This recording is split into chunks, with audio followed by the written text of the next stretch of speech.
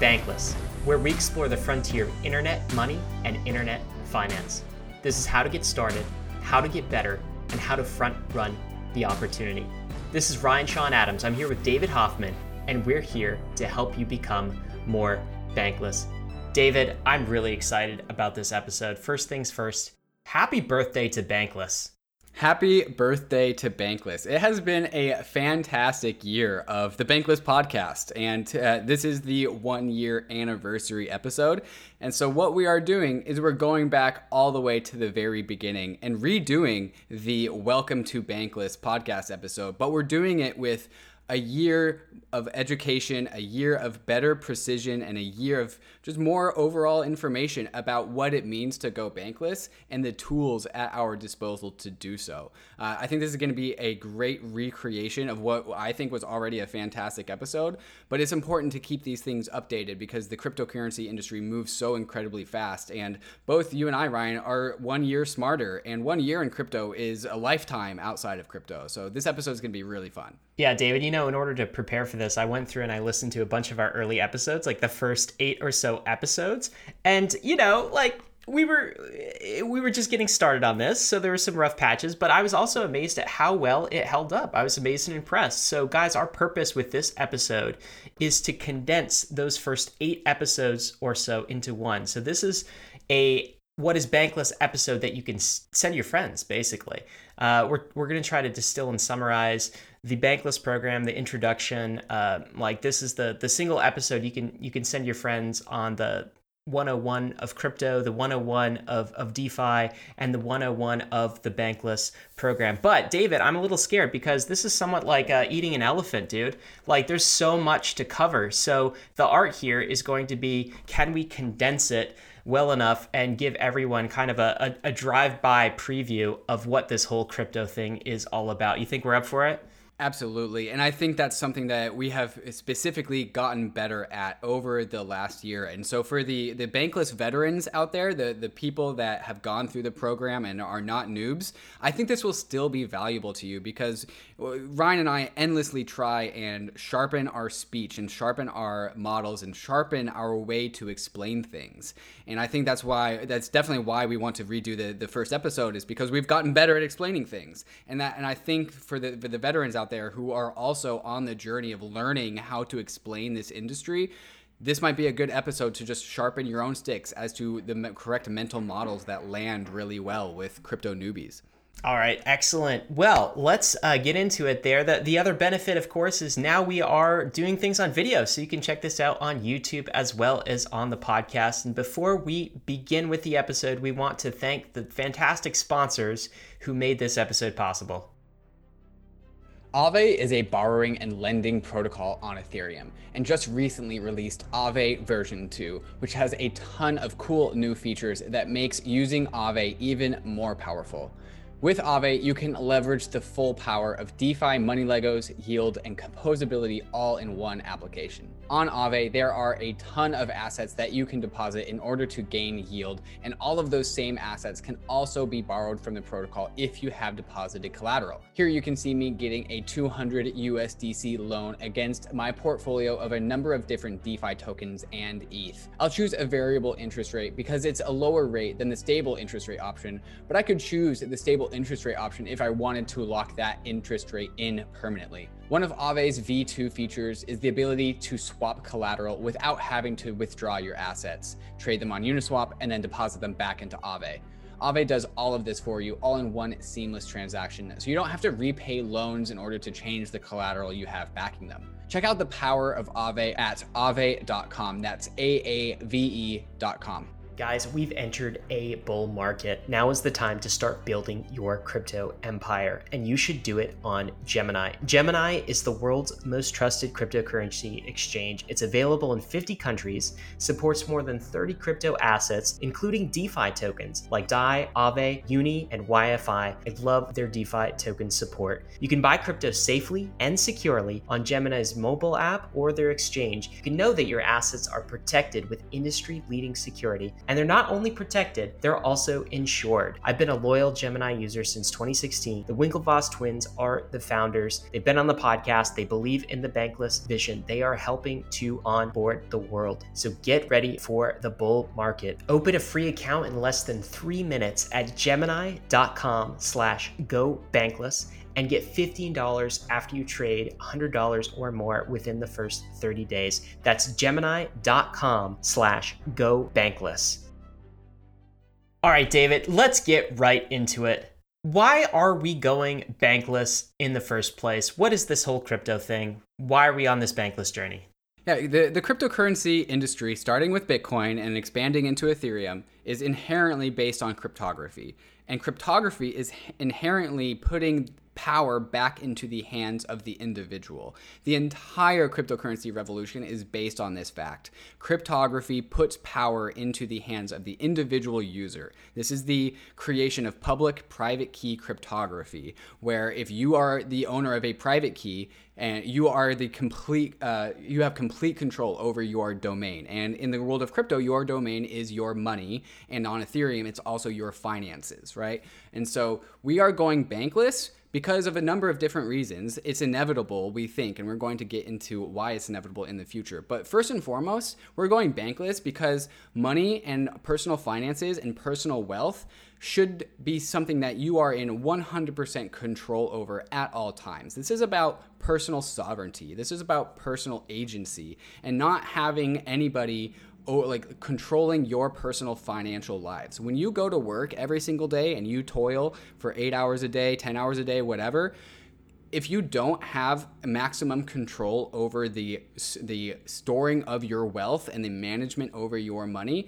you are giving up some of your time, your life's energies to somebody else. And so with crypto tools, that 8 hours a day that you work to generate savings gets retained because you have these personal sovereign financial tools like Bitcoin, like Ethereum.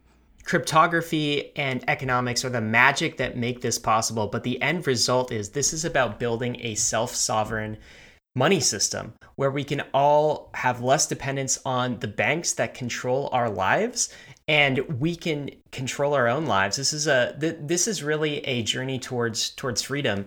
David, let's talk about the banks that control our lives. I think people are vaguely aware of this. You know, do you remember back in 2008, the Occupy Wall Street sort of movement? This has generated some anti-bank kind of pushback. But like, what are the two groups of banks that control our lives? Let's first talk about the first group, which is the central banks.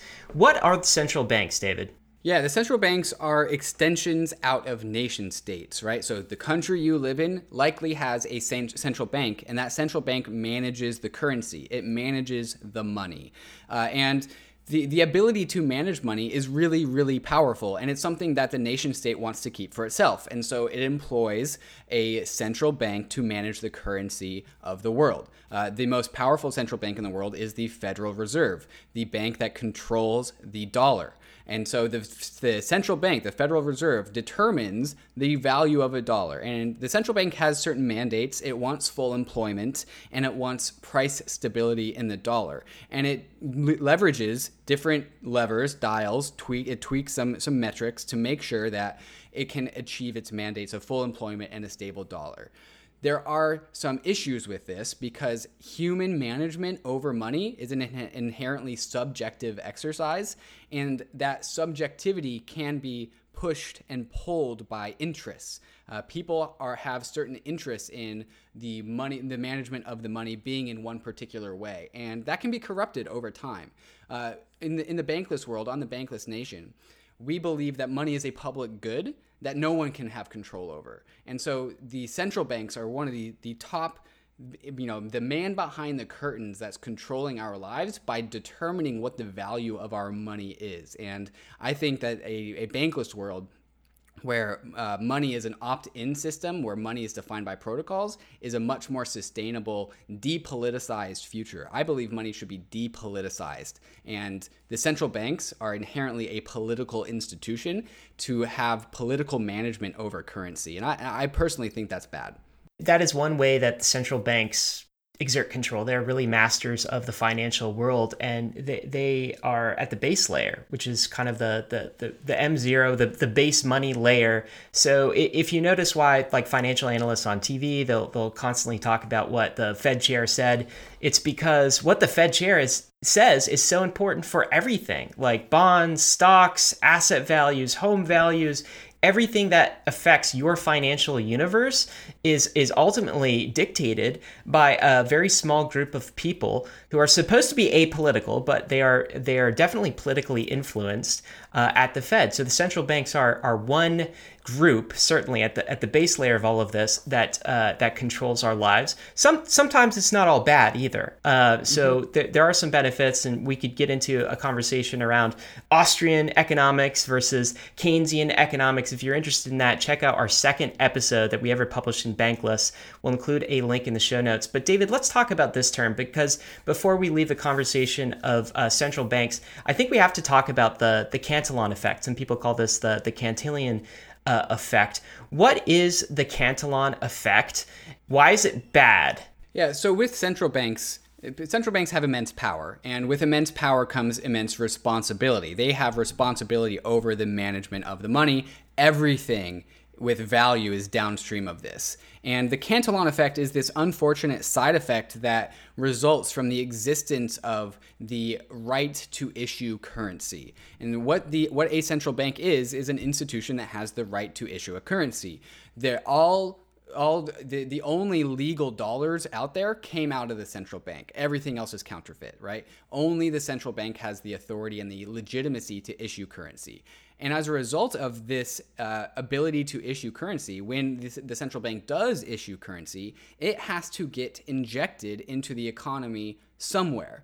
It can't just, there's one thing to print money, but you actually have to put it in the economy. And when you put money into the economy somewhere, the places that you put that money into are inflated in value, because that's what money is, right? And so the Cantillon effect describes this unfortunate consequence of money printing, where the places of monetary injection into the economy become inflated and overvalued, because that money hasn't yet diffused out to the rest of the economy. Money takes time to diffuse. It takes time to get from point A to point B. And so when the Federal Reserve injects money into one specific spot, that one specific spot benefits. It has very strong tailwinds because it gets access to new money before the rest of the whole entire global economy can integrate that new level of money, right? And so if there's twice as many dollars out there because we just printed a bunch, but all of that new printing goes into one specific spot, whether it's the bond market, equities market, housing markets,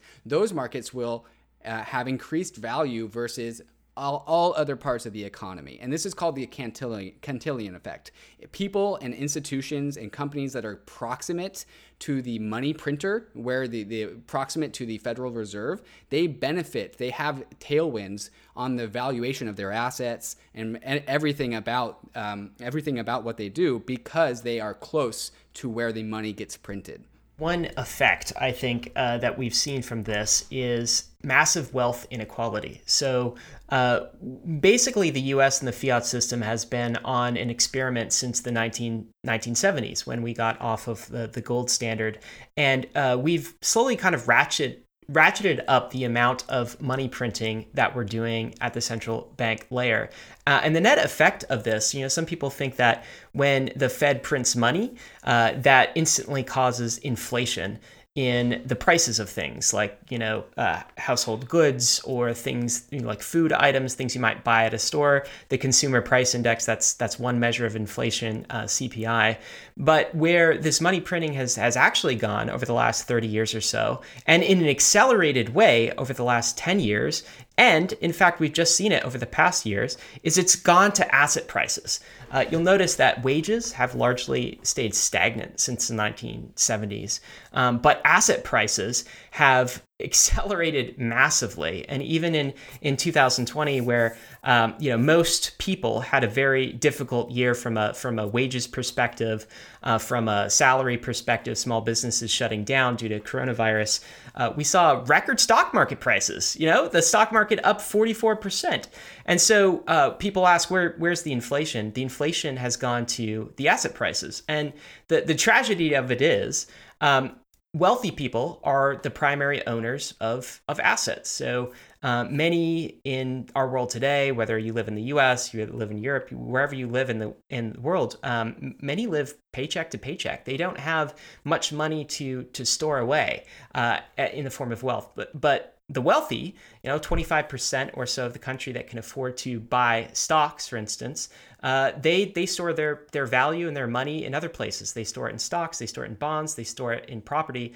And those assets have just massively increased in value, while things like wages haven't. That's an outcome of the Cantillon effect. It has exacerbated wealth inequality due to the way we manage base money. So that is one net effect of the central banks, and it affects everything in your life. Like, it affects the political landscape and this rise in populism that you've seen. And the reason why everyone's angry at each other is because they're focused on this relatively fixed pie and divvying that up, and there's massive wealth inequality. So this is what we mean by central bank monetary policy controlling our lives. These are the ways they control it. And by the way, these are not necessarily evil people. They are caught in the system just like the rest of us, and they are making the best decisions that they can make. But not having a credibly neutral monetary system, having the dials on money printing in the hands of the few, has led to this sort of outcome.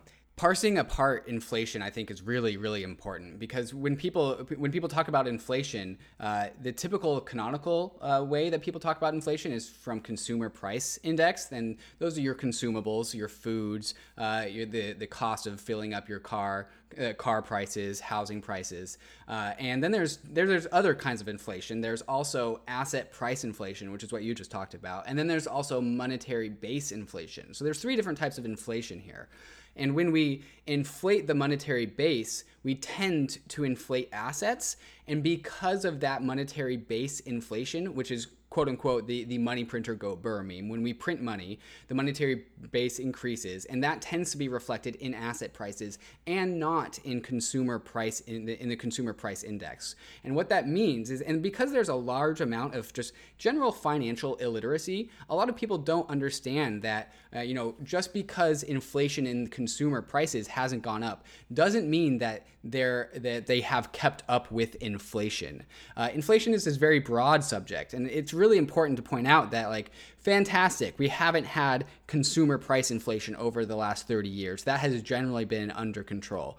But what has not been under control is asset price inflation. That has gone out of control. And so while salaries have generally stayed the same over the last 30, 40 years, maybe even some have kept up with inflation, many haven't. What they definitely have not kept up with is how much it costs to purchase a share of the American economy or the global economy. So while the bottom 99%, they are still able to afford food, and they can afford Netflix, and they can afford rent, even just barely. What they cannot afford is a share price of Amazon stock, which went from $1,000 to $3,000 in the last year, right? They can no longer afford wealth. They can just afford consumables. And so there's this massive discrepancy between people that can just scrape by and afford consumer price index goods, the things that they need to do to survive, but they can no longer afford the things that they need to survive and thrive and retire on. And that is what is now causing, I think, so much political turmoil, both on the left and the right, is because no one can afford the things that generate wealth passively, because asset price inflation has gone through the roof as a consequence of money printing. And this is why central banks are inherently a political institution. It's not possible to strip this effect of money printing away because the Cantillon effect cannot be eliminated. There will always be an injection point of currency into the system, and that will always create wealth inequality downstream. It will also always create corruption as well, because there is extreme incentive if you are wealthy, if you hold particular assets, there is incentive to push the monetary policy in the direction of asset inflation, right? So when you have a very small number of people able to govern the dials on these things, what you see is less, helicopter money for the people and more helicopter money for the businesses and the banks. So all of this, the net effect on the central bank side of things, David, is that we have unequal access to the money printing. I want to bring the second class of banks in here too, David. So we talked about central banks. Commercial banks is the second class of banks. So these are your Wells Fargo's in the US, HSBC if you're in Europe, Bank of America. These are the banks that we think of when we say something like, oh, I just opened a bank account, right? These are the banks we use from a day-to-day. We might have a checking account there. We might have a savings account there. And these effectively are private public institutions. So they almost operate as nodes on the central banking network. So they're very tied into the nation state and the central banking system, but they also operate privately as well. We're talking about unequal access to the money printer. There's also unequal access to the banking system. Maybe the first place to talk about this is if you are in a developed country, you have access to some decent banking services. So I can go and I can open bank account in the US. I live in the US, and it's one of the world's leading financial systems. If I live in a country that does not have a developed banking system, I am shut out. I do not have access to the same banking system that you do. So we have these geographic boundaries, David, on the quality of banking system that we have access to. Can you talk about that a little bit more? The idea that currently today geography dictates banking quality. Because currencies are inherently an extension of nation states, the dollar is something that is domiciled inside of the US, and the US banking layer is confined by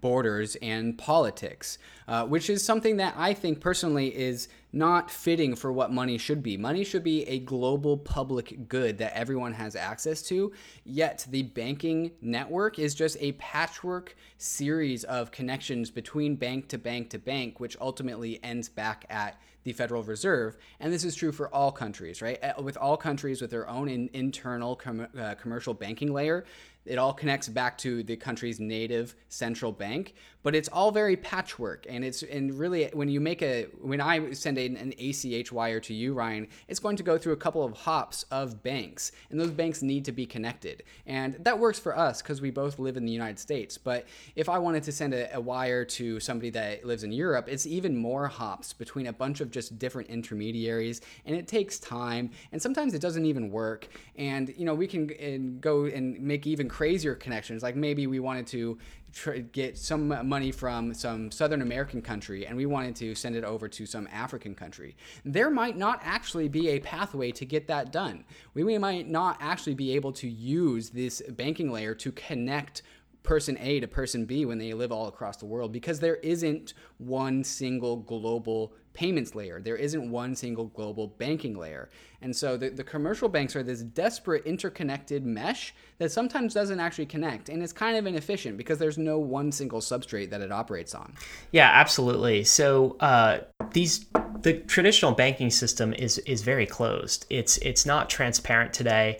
It's analog and it's inefficient, as you said. I think anyone in the financial sector today would tell you that there are definitely areas that are broken about the existing financial system, right? So, for instance, like if you want to wire money to me, David, you might have to go to an actual banking branch in person and show your ID in order to transmit money, like from yourself to me. And that's because you have to go through this banking intermediary and this very inefficient analog system. So One other reason we go bankless is because bankless presents a better money system for the world, more efficient. We can send money in a peer-to-peer fashion. We don't have to go through the old banking network of intermediaries with all of the costs associated with it.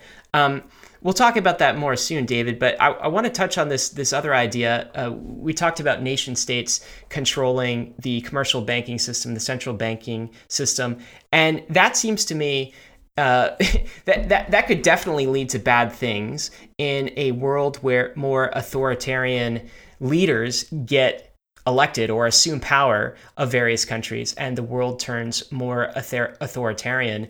Governments should not have the ability to lock people out of the banking system and out of the economy. And with the current traditional banking system that we have set up, they absolutely have the ability to do that. Can you talk about that? Yeah, it's one of the key ways that governments maintain power and authority. And, governments having power is a good thing. We want our governments to be able to, execute on strategies. Coordination is good.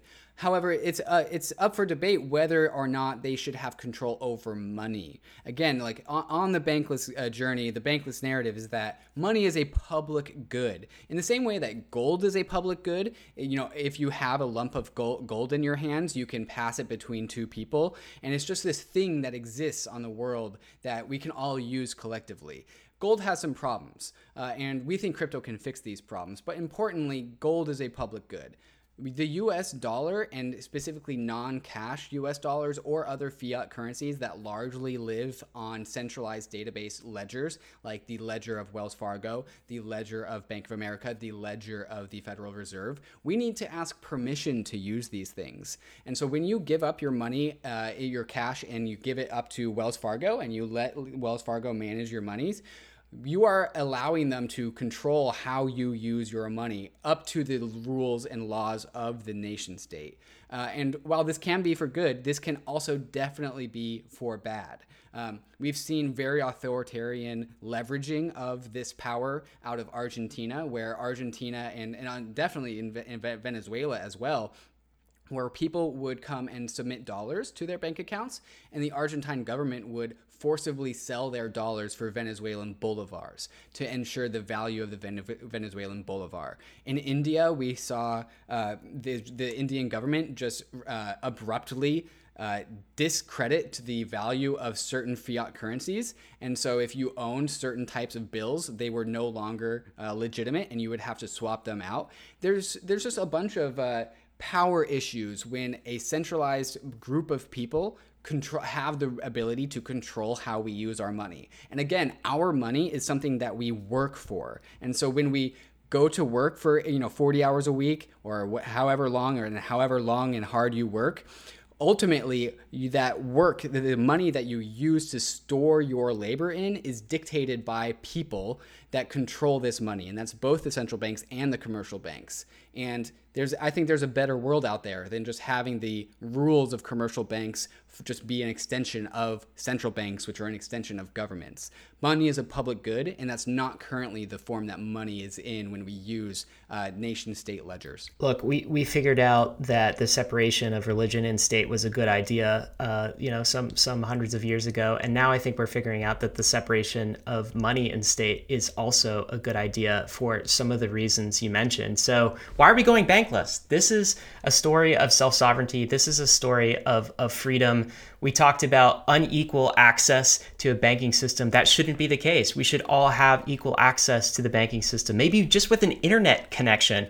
4.5 billion people have the internet. Let's allow them all access to this new banking system that we built. The current system is corrupt.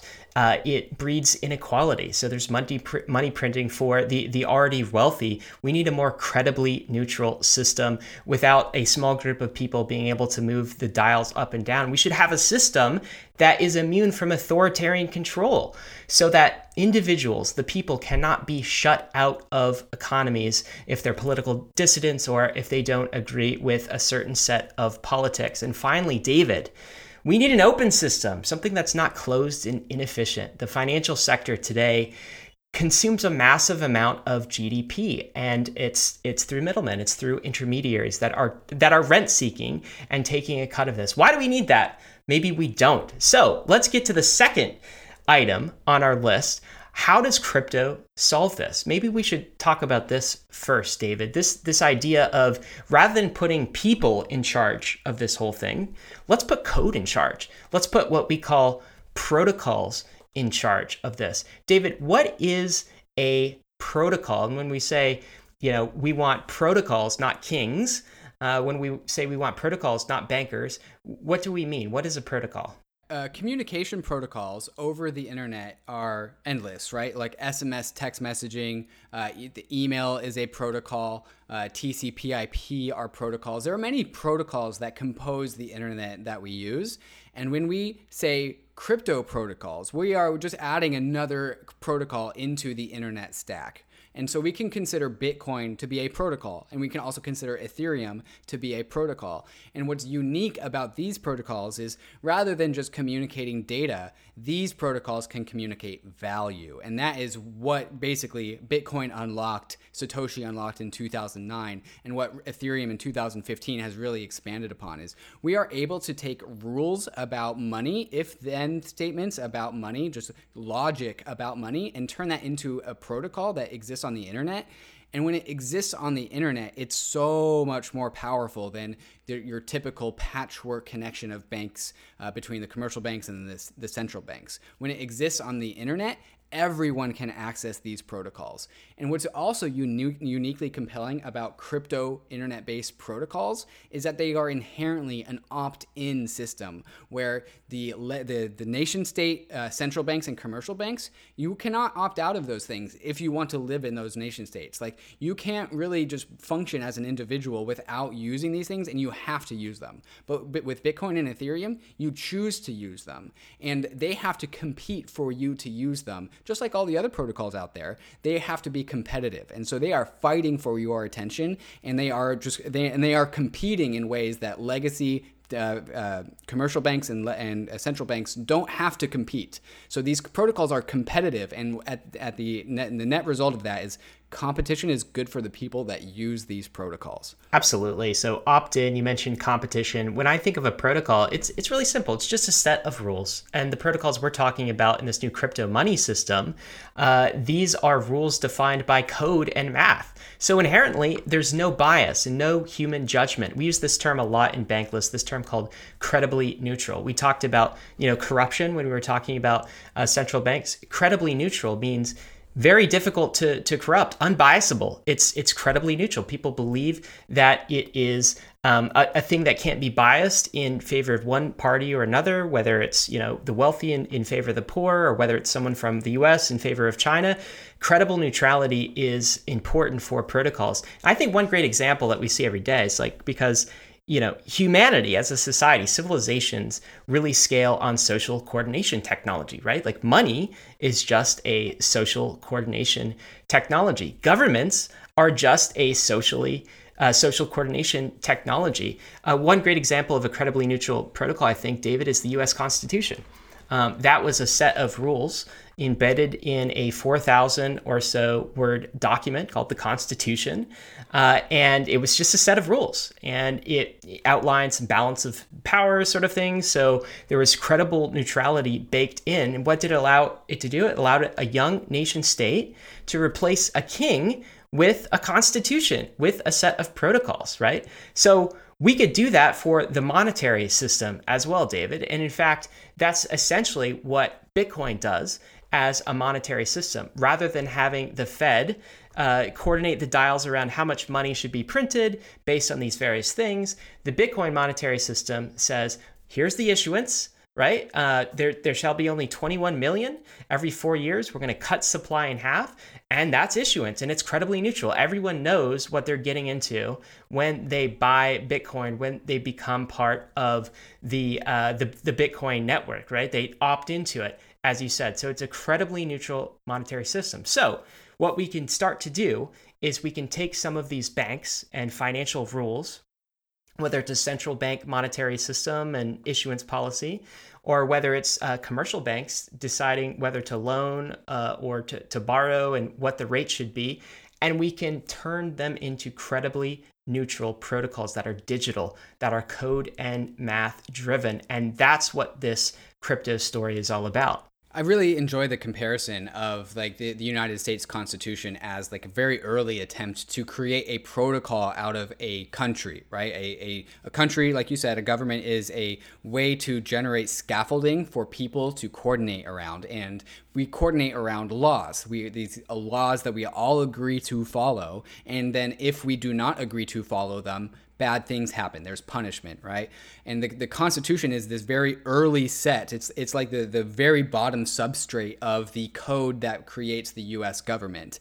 And every single governmental institution is built on top of that very early protocol, right? And so all of that, just the cost of government, and which many people would call very, very large, all three branches, the executive branch, the judicial branch, the legislative branch, these are all branches that try and establish and extend like verifiable if-then statements that turn into laws that everyone inside of a country can follow. And because we all know what the laws are, we are better able to coordinate better.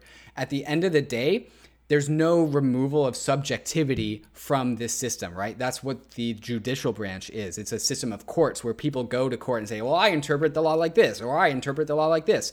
But it's still all an attempt to make credibly neutral if-then statements about how we govern our lives.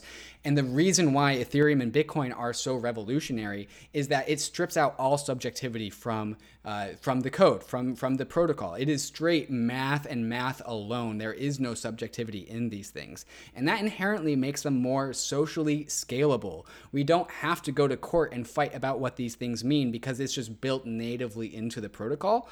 And that lack of subjectivity is something that humans can really, really, really latch onto. This kind of technology, I think it's important. We're familiar with the term international, but this is extranational, right? So this exists outside of the domain of nation states in some respect. And here's the reason that's important, is because when nation states can't agree and come into conflict, they need a way to settle their conflict, right? So let's say China doesn't want to adopt the US's SWIFT network, which is basically, you know, the way the world transmits dollars and other forms of value in the traditional banking system. Well, they can settle a value transaction on crypto networks, something like Ethereum, something like Bitcoin. Let's say, you know, certain countries around the world no longer want to adopt the US's monetary system. Well, there's a crypto monetary system that can't be influenced by nation states and political parties that they can adopt instead. So crypto is extranational. It's above the nation states, or maybe it sits sort of at the bottom of nation states' government. And what we're really doing here, David, with this talk of protocols is it turns out the entire money system, like everything we know about banking and money, is really a set of general ledgers, right? Almost like Excel spreadsheets, and if-then statements. So it's all code underneath it as well. So the question then becomes for crypto is, what if we can replicate this existing financial system in a way that's more credibly neutral, that can't be biased, can't be corrupted, can't be influenced, from the base layer financial system all the way up? And what if at birth this thing was open, accessible to everyone with an internet connection, permissionless, like the internet, so anyone could build on it, anyone can access it. It was completely open, so you could click view source on everything. You could fork it, you could create copies of it, you could modify it. There were no silos. It was completely verifiable. What would that be like? What would the internet of money be like? What would the internet of finance be like? And it turns out the answer to that is what we're building in crypto. And it's like 100x more powerful. We think of the Bankless journey as almost giving you money and banking, but with superpowers. Like my Ethereum account, where I do some of my crypto banking right now, it's got to be 100x more powerful than my Wells Fargo account in terms of the things that I can do with it. And it's getting more and more powerful every day as well. Do you want to say anything else about that, David? I think the core innovation really that we're getting to is that Bitcoin and Ethereum, these cryptographic protocols, reduce the costs of human coordination. They make human coordination easier. They facilitate human coordination. And they start with the money, and they start with the base asset, BTC and ETH, but it expands out from there. So the money's always first, but the conversation goes so much further than just money. But the point is that, you know, humans throughout our entire history of humanity have been trying to develop technologies that allow us to coordinate better. And this goes back basically as far back as time, like recorded history. Like the establishment of religion is actually a human coordination system, and religion is kind of like an early government, if you will. It's the Bible or the Quran or the Torah is a book of code of how to live your life in order to create a way of how to live a life that works with other people. And these institutions were successful. And then we invented the democratic nation state, and that was even better. And now we have Bitcoin and Ethereum, which we think are going to increasingly reduce the cost of human coordination and allows humanity to be humanity even better. And use that term even better. And I think that's true. But it's also the case that these crypto systems will work alongside those other institutions as well. Human institutions like religion and like the nation state. There are things that the nation state can do that crypto will never be able to do. Build roads, build hospitals, that sort of thing. But the things that crypto can do more efficiently, more effectively than the nation state will move toward the crypto-based system. And it turns out, David, that one of the things crypto can do much more efficiently than the nation state, it seems, is finance, is money, is the entire banking system. So that's really the start of the Bankless journey, realizing that what we're building here is a parallel financial system. So there's the existing legacy financial system. We use terms for that like traditional finance, and, you know, TradFi or like old fi, or like there's lots of terms for the existing banking system. Legacy finance is what it is. And there's this new system that we're building from the base layer up. And the base layer, of course, is money. We're building all the way from the base layer up. And that's kind of the bankless financial system, the crypto financial system, the DeFi financial system, which, of course, stands for decentralized finance. So, David, I think what we should do is start describing this parallel financial system, because it's not complete yet. Like, we haven't built the whole thing out yet, but we have some of the foundational scaffolding for it, and it's real, and you can start using it today. Let's start to describe what that actually is. And David, I think we should probably start at the base layer. So when we think of the traditional financial system, the legacy financial system, the base layer of everything is money. Is this thing called M0, which is kind of the base layer money. And right now in the traditional financial system, the reserve currency of the world is dollars. That is the M0 of the world. Let's talk about the base layer money in traditional finance versus crypto finance. But I think in order to do that, David, we might have to take a step back and actually describe what money is. So, like, David, what is money? Yeah, money is what I like to call tokenized time and energy, right? When you, like I was saying earlier in this podcast, you go to work for 8 hours of your life, which you will never ever get back, and then you labor for somebody else. And that somebody else owes you a favor, right? And so they owe you something because you worked for them. And money is really this tool that can take that labor that you provided, that labor and your time, and puts it into a symbol, a token. And money is really the transference of somebody else's labor and energy from one person to another person. And when I say, like, hey, Ryan, you owe me $1, what I'm really saying is you owe me $1 worth of your time and energy. And so you can go and do whatever you want to generate your dollars, do whatever you want to generate your income, and then you can pay me $1 because you owed that to me. And it's really just it's a substrate for storing people's energy. And then it's also the way that we communicate value. And so if my specialty is that I grow apples and I want somebody to make me a pair of shoes, I will spend my time and energy to grow apples, and I will sell them to somebody that wants apples, and they will pay me money.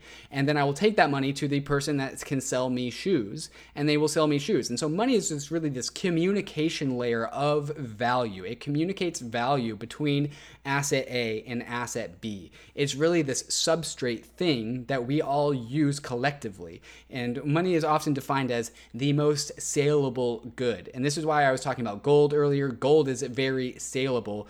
Gold you can trade for almost any item anywhere in the world because people equally value gold everywhere in the world. Money is something that you can always depend on there being a buyer for. And so no matter what you produce or what you want to purchase, money is the thing that people will always accept for their goods, because people always can understand that, you know, the dollar or the euro or gold or whatever is good for the money, is good equally across all worlds, across all time, across all scales. And so money is really this value communication tool. It's really a communication tool, not of language, not of words, but of value. It's really kind of like a point system, right? But the way you described it, David, it almost makes it sound like money can be this arbitrary thing. But it is the case that societies across history and even today settle on some consensus of what money is. So, David, if you were to give me like Hoffman bucks, right?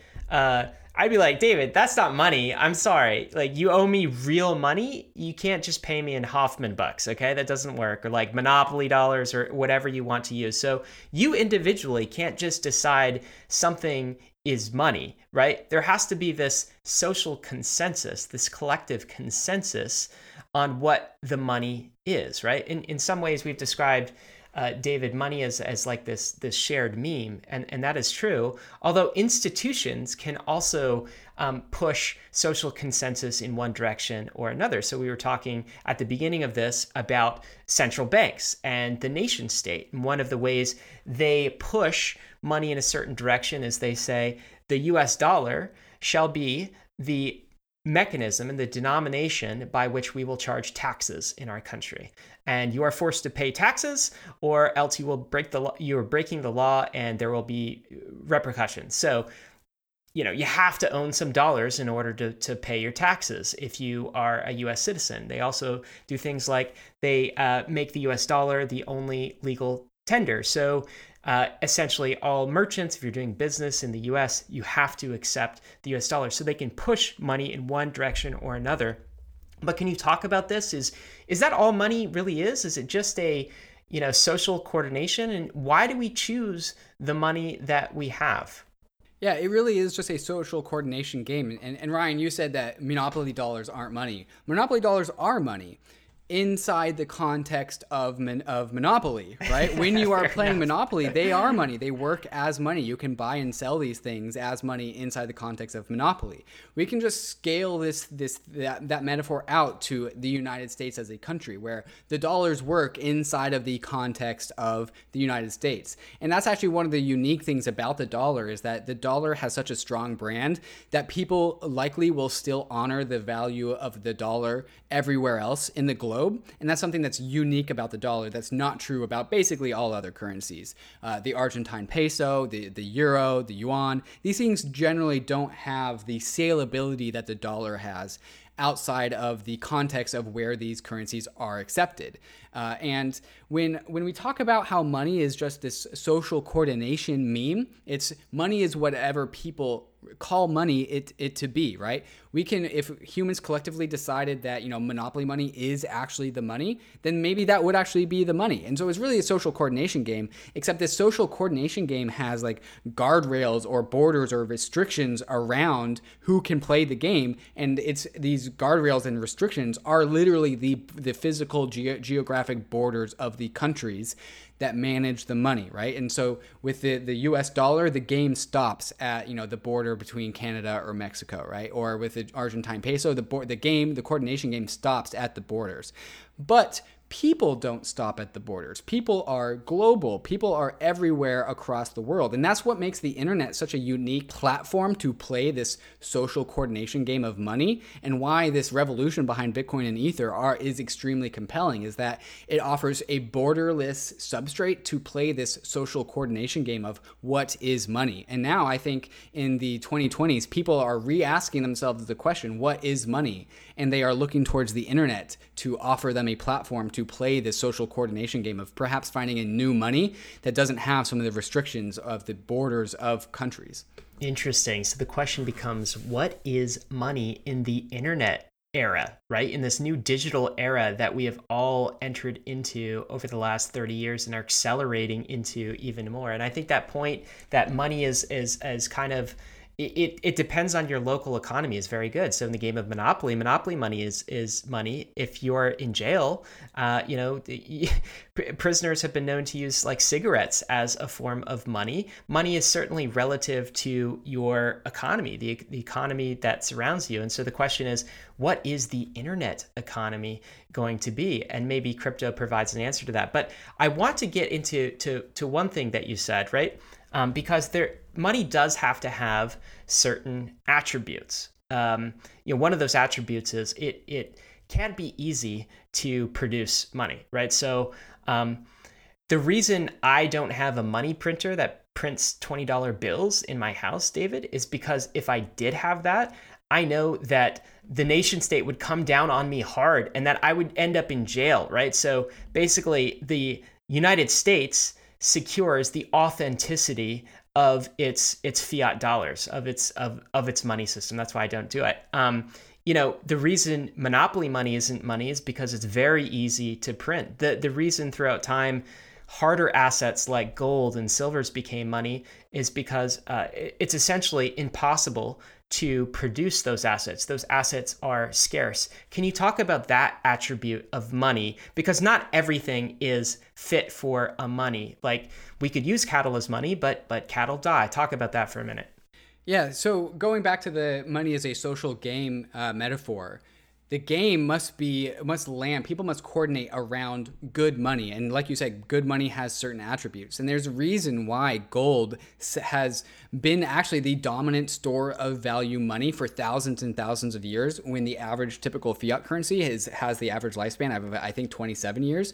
Gold, like you said, is very scarce. And, you can actually use alchemy to produce gold. We can actually fabricate gold, but it actually costs more to do that than the value of gold that you would fabricate, which is what we call hard money. It's actually the only way that you can actually produce gold is by going and finding it in the crust of the earth, which, that gold was produced by like exploding stars millions of years ago. Like we're not replicating that. No one can actually produce gold. There is no such thing as the gold printer. The gold printer doesn't exist. And that makes it a really attractive magnet for this social coordination game. The other competitive advantage that gold has was that gold is actually found equally all across the world. There is not one continent or one country where just significant amounts of gold deposits are found. It's actually dispersed pretty equally. And so that makes it fair. And humans like fairness. We are attracted to fairness. This is the term credible neutrality. Gold was adopted due to its credible neutrality.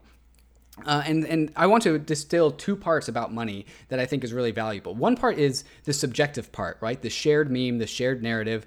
Money, the value of a dollar is not the ink and the paper. It's the fact that when I give you a dollar, you'll give me $1 worth of value in return. That's something that stays in the brains of people and is only in the brains of people. It's a shared myth. It's a shared narrative. The other side of money is actually technology. I'll be very reductive and say like gold is actually a piece of technology. It's the substrate, it's the vehicle, it's the physical atoms that determine what the money is. And so gold as a rock is just this carrier of human value, of perceptive human value. And so is the dollar. It's not worth the paper and the ink. The paper and the ink is the vehicle. And this is also true for digital ledgers. Digital ledgers, like, the Wells Fargo ledger, is just a carrier of value.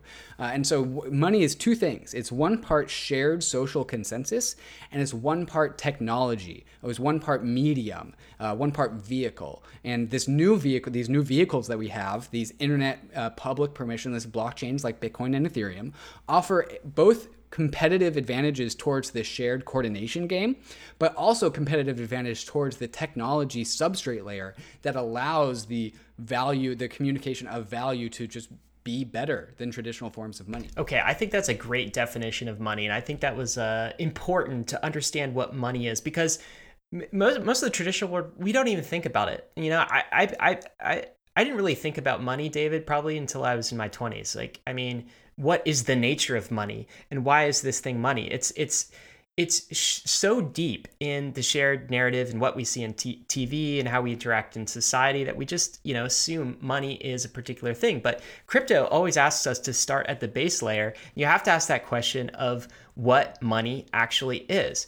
And so you defined it very well. It's a piece of, social coordination, and it's also a piece of technology. So let's talk about the parallel money system that we're building. And at the base layer of that parallel money system, David, is a new base money that we've created. If the current reserve currency of the world is dollars, at one time it was gold. It's no longer gold. Gold is still a store of value. It's now the reserve currency. At the M0 level, the base money layer is dollars. Crypto is essentially proposing a different alternative. In the crypto parallel universe, in the internet universe, the base money is no longer dollars. What is the base money in this new bankless crypto parallel universe, David? Let's talk about both Bitcoin and Ether. Yeah, Bitcoin and Ether. And the reason why these things are base money, and a very important characteristic of what makes base money, M0, is that it is a bearer asset. If you have it in your hand, or if you have it in your possession, there's no other dependency about that. When you have a dollar inside of Wells Fargo, that is not a bearer asset. That is an IOU. So that is an M1 or an M2, a secondary layer.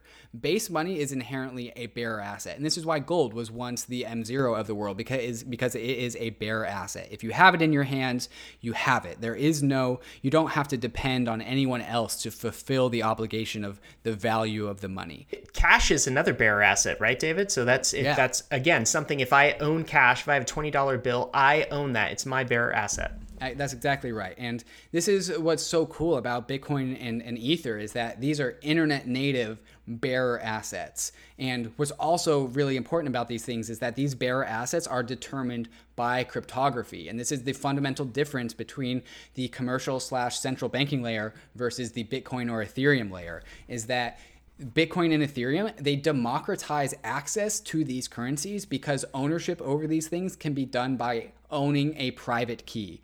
And so a private key is a cryptographic hash. It's just a string of random numbers and letters, kind of like a password that goes to your bank account. And whoever owns that password owns whatever is in that new bank account, that digital bank account that's either on Bitcoin or Ethereum. And so that private key is the crazy thing about it is, like, it's 64 characters long, and you can write it down, and you can even memorize it. There's these things called seed phrases that turn these into human readable words. The thing is, like, you can store these things in your brain, and that is uniquely compelling about this money. Is, like, imagine being able to hold money inside of your brain. And that is so cool. That's so powerful. And that what that really does is that puts so much power back into the hands of the individual, because they can hold their value inside of their brain. And so there's no way that anyone can ever steal your funds from you if you hold your money inside of your brain, other than some ridiculous mechanism like torture. Like, you would have to go so far to extract what people's ownership over their assets are because of the power of cryptography. And even with that, of course, if I used some violent method to try to extract your private key from your brain, David, of course, I'd have to know that you actually have this amount of money, or I wouldn't even know to try to extract it. That's why privacy is also essential here. So this idea of private keys and public keys, I think of private keys, David, as basically a way, the only keys to some lock in, like, there's this vault in the cloud, right? Somewhere that doesn't exist on the Bitcoin or Ethereum ledger. Think of this, like, visualize this vault here. And if you have private keys to that vault, which again can be represented by a string of characters, but also can be represented by 12 words, 24 words. If you know that private key, you are the only person who can unlock that vault. No one else can. No nation state can attack it and open up that vault. No individual, no company, nobody else can. And so that is what you're talking about. So it gives asymmetric power in the hands of the person who's bankless. And this is essentially the underpinnings of the entire crypto system. This is what enables you to be your own bank and go bankless. So there's this private key. And by the way, if you buy crypto assets on something like a Coinbase or Gemini, you don't have to deal with this because what you're actually getting is an IOU, right? So they hold the private keys. So we'll talk about the levels of going bankless a little bit later in the show. But one of those levels is actually getting a hold of your private keys and starting to use them outside of a crypto exchange like a Coinbase or a Gemini. But so you have these private keys, and you also have a public key address, right? So this is basically it's almost like an account address on your checkbook. If you have a checking account and I wanted to send money to your Wells Fargo address, David, you'd have to give me an account number, and a routing number. And if I had those things, I could push money in. Now I can't withdraw money, but I can push money in. So the public key allows me to push money into the crypto system. And these two things together essentially are what allows you to go self-sovereign in the bankless money system. Yeah, my Twitter handle, davidhoffman.eth, or not my Twitter handle, my Twitter name, davidhoffman.eth, that's my public address. So you can send me money to davidhoffman.eth. It's a very public thing.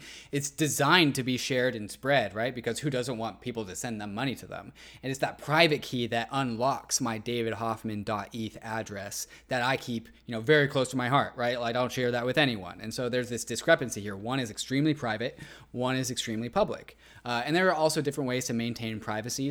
So you can have your private addresses that you don't want people to know about, and you can have your public addresses that you do want people to know about. The point is, you can do whatever you want, because these accounts, these crypto accounts, you can generate thousands of private keys and use all of them, and you have assurances that no one will have a copy of your private keys. It's a very powerful piece of technology. Okay, so you said what does money need to be in this new digital system as kind of the base layer, and the thing you said is it has to be a bare asset. It can't be someone else's debt, right? It can't be an IOU type tool. Can we talk about, because we mentioned Bitcoin and Ether as like crypto money at the base layer of this new financial system? Can we talk about Bitcoin first? So what is Bitcoin's value proposition? Why is Bitcoin worth what it is right now? Yeah, so this is where we get into some fundamental differences between Bitcoin and Ethereum. Bitcoin, the first blockchain, the first crypto asset, it's uniquely compelling because of the assurances that Bitcoins provide. Bitcoin, and I want to draw a distinction here before I go too much further. When people say Bitcoin, they might be conflating two different things. There's Bitcoin, the network, and then there's Bitcoins, the asset, or BTC, the asset. So the Bitcoin blockchain, the Bitcoin protocol, is a payments protocol for paying of BTC, the asset. And so there's two different things here. BTC, the asset, is supported by Bitcoin, the protocol, and BTC, the asset, is uniquely compelling because of the assurances that it provides the owner. We know for a fact that in the Bitcoin protocol, there is a rule that there will never ever be any more than 21 million Bitcoins. And what this offers is something that the central banks of the world can never ever offer. With all currencies, there comes the ability of issuance, right? All central banks can issue currency. That is their right because they have control over the legitimate money printer. And Bitcoin also has its own money printer. But the uniquely compelling thing about Bitcoin is Bitcoin has the ability to print money, yet it does not. Yet in the code, it will not. It can't do that. That is in the Bitcoin code. And because code is more trustworthy than human subjective statements, we can have these strongest assurances ever that there will never, ever be any more than 21 million Bitcoins. And what this offers is a new measuring stick for measuring value. Because the supply of Bitcoins stays the same, and the value of the world can change around the value of Bitcoin. So we can now use this hard cap. This is what people say the word when they say the word hard cap. Bitcoin is hard capped. It has a finite supply, and that finite supply has cryptographic assurances that will never change. And now we can use those assurances into the long-term future about how to measure value against this new measuring stick because of the hard cap nature of Bitcoin. Now, it's not like the dollar in that it's much more volatile, of course. So that is kind of a trade-off. The base money of these new crypto systems is they are very volatile. They will fluctuate in price. At least they'll fluctuate relative to existing fiat value systems.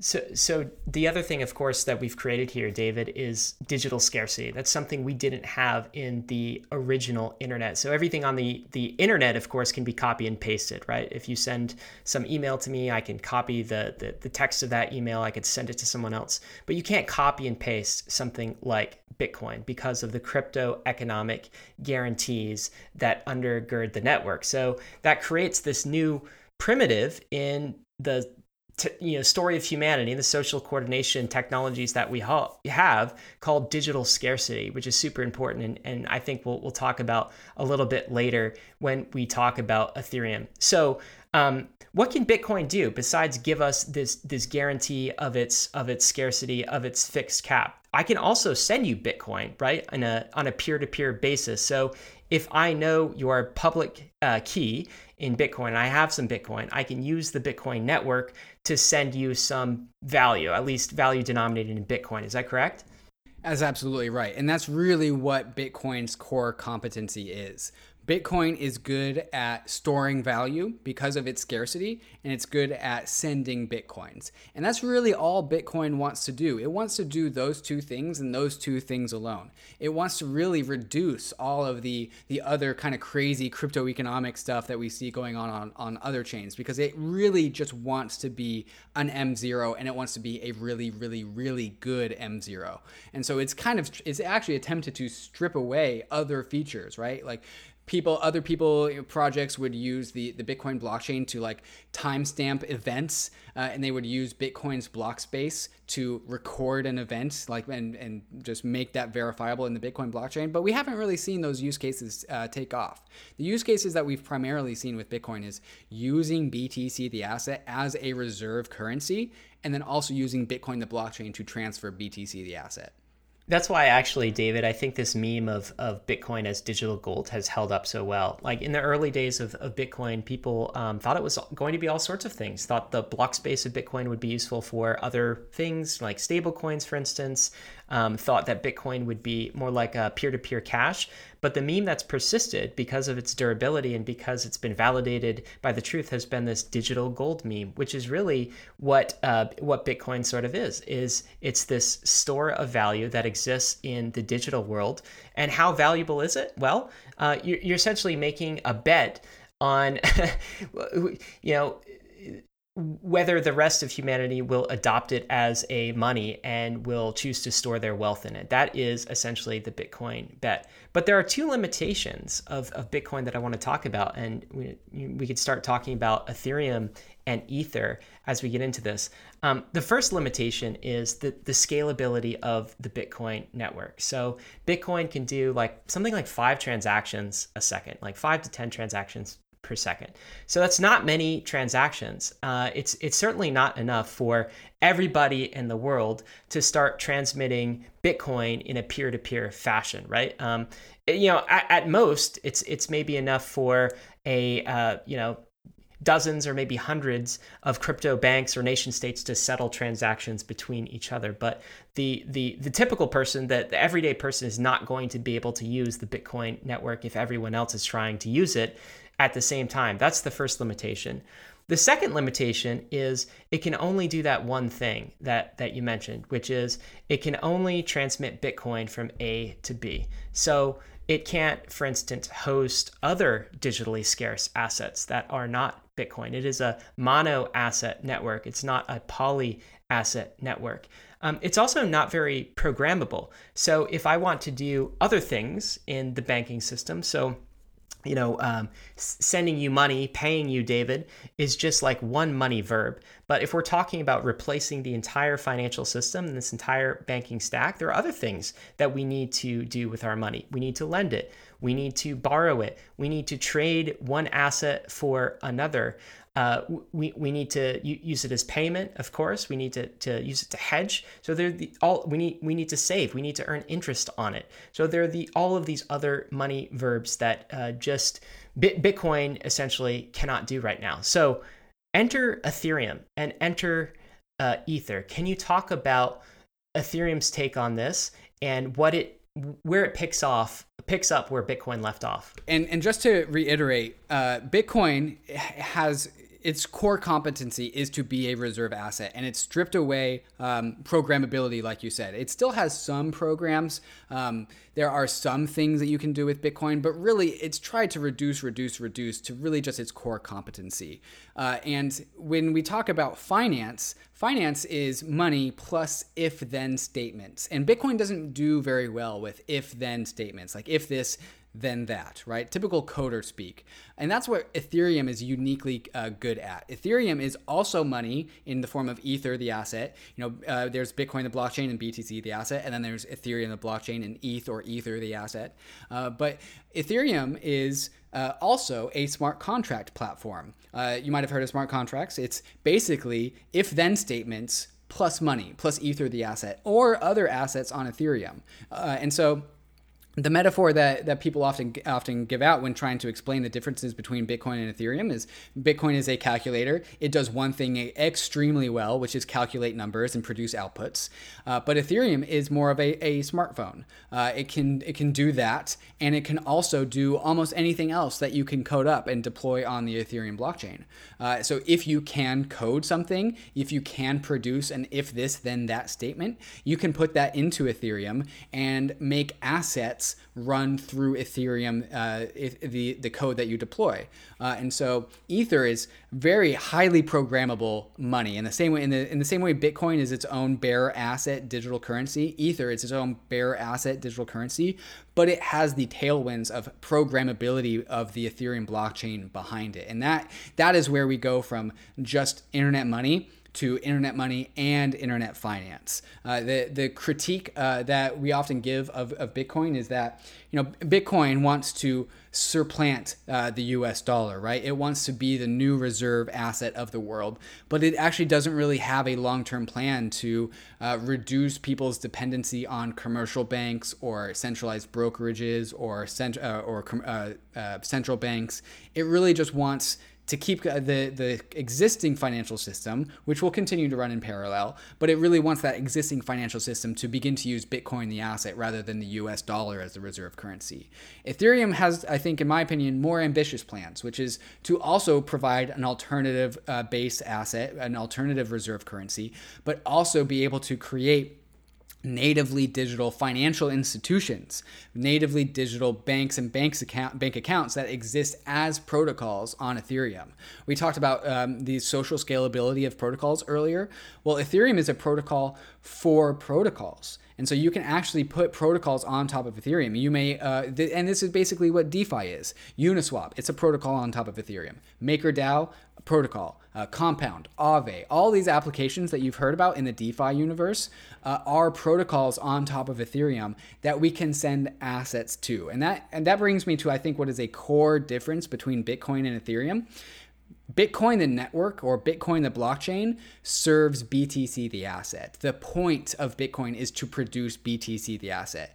On Ethereum, this is reversed, where Ether, the currency, or Ether, the asset, is meant to power Ethereum, the system, Ethereum, the blockchain, Ethereum, the economy. And this is why Ethereum is so cool in my eyes, is that it's not just a system for transferring Ether, the asset. It can host economic activity. It can be a platform for generalized economic activity, because not only is there Ether on Ethereum, there are many, many other assets as well. We call these things tokens. There are currency tokens like USDC, which represents a dollar. There are DeFi assets that govern over protocols like Uni or Aave or MKR.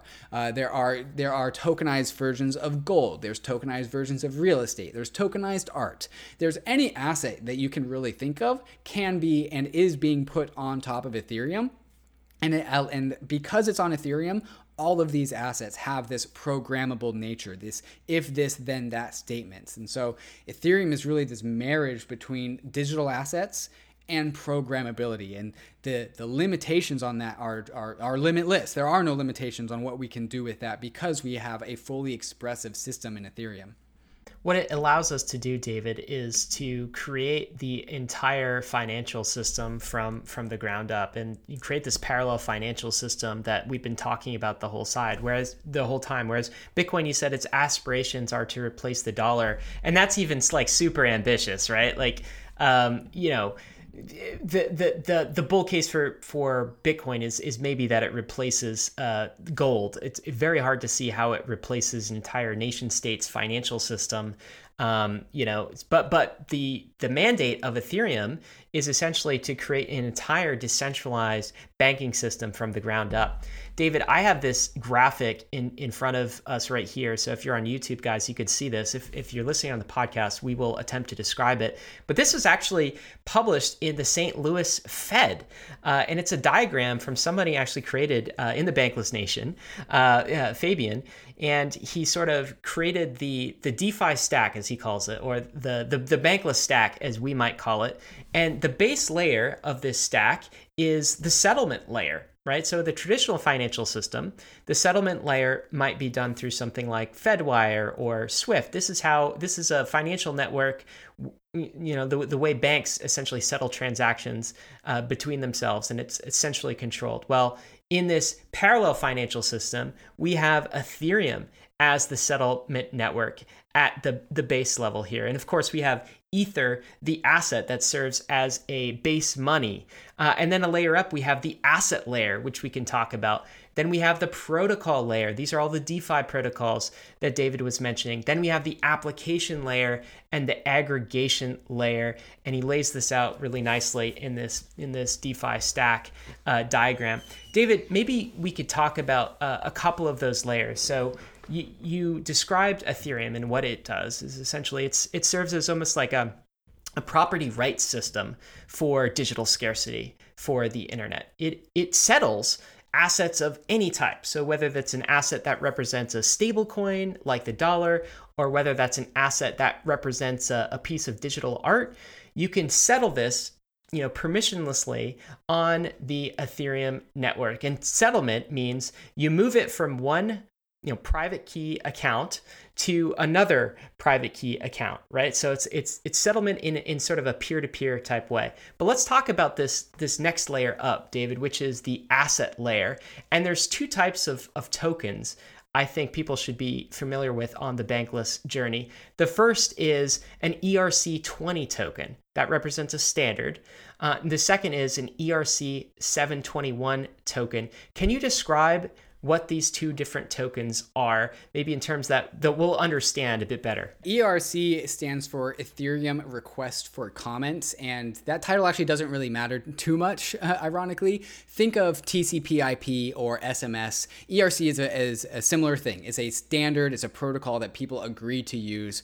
It's a social consensus, it's by social consensus. And so ERC20 is one of the earliest deployments to the Ethereum blockchain that people agreed would just be the standard that we use for ERC20 tokens. And ERC20 tokens are fungible tokens, fungible assets. And maybe you don't know what the word fungible means, but you know it in practice. If you have two $1 bills, and one is crinkly and old and has like graffiti on it, and maybe it's ripped in places. And then you have another dollar that's pristine that you just got from the bank. Both of these things are worth $1, and you kind of don't really care which one you have because they're fungible, right? And then we can also take 10 $1 bills, and those are equal to one $10 bills because they're fungible, right? They're interchangeable. And currencies are like this, and many other things as well. And then there's also the alternative to that on the opposite end of the spectrum is ERC 721. Again, ERC 721 is just a standard, the 721th standard that got put into Ethereum. We don't really think too much hard about the numbers behind these things. It's just what people settled on.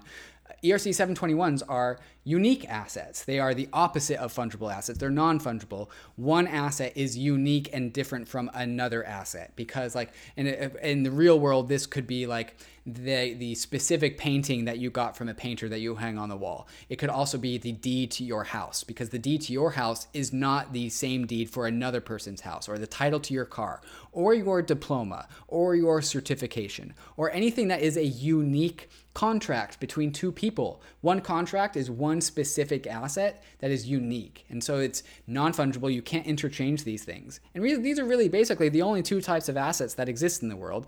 And therefore, they are replicated. This truth is replicated on Ethereum. Because again, Ethereum is trying to replicate and build an alternative financial system. And so we need to replicate traditional financial instruments and be able to allow them to exist on Ethereum. And that's really what these two token types do.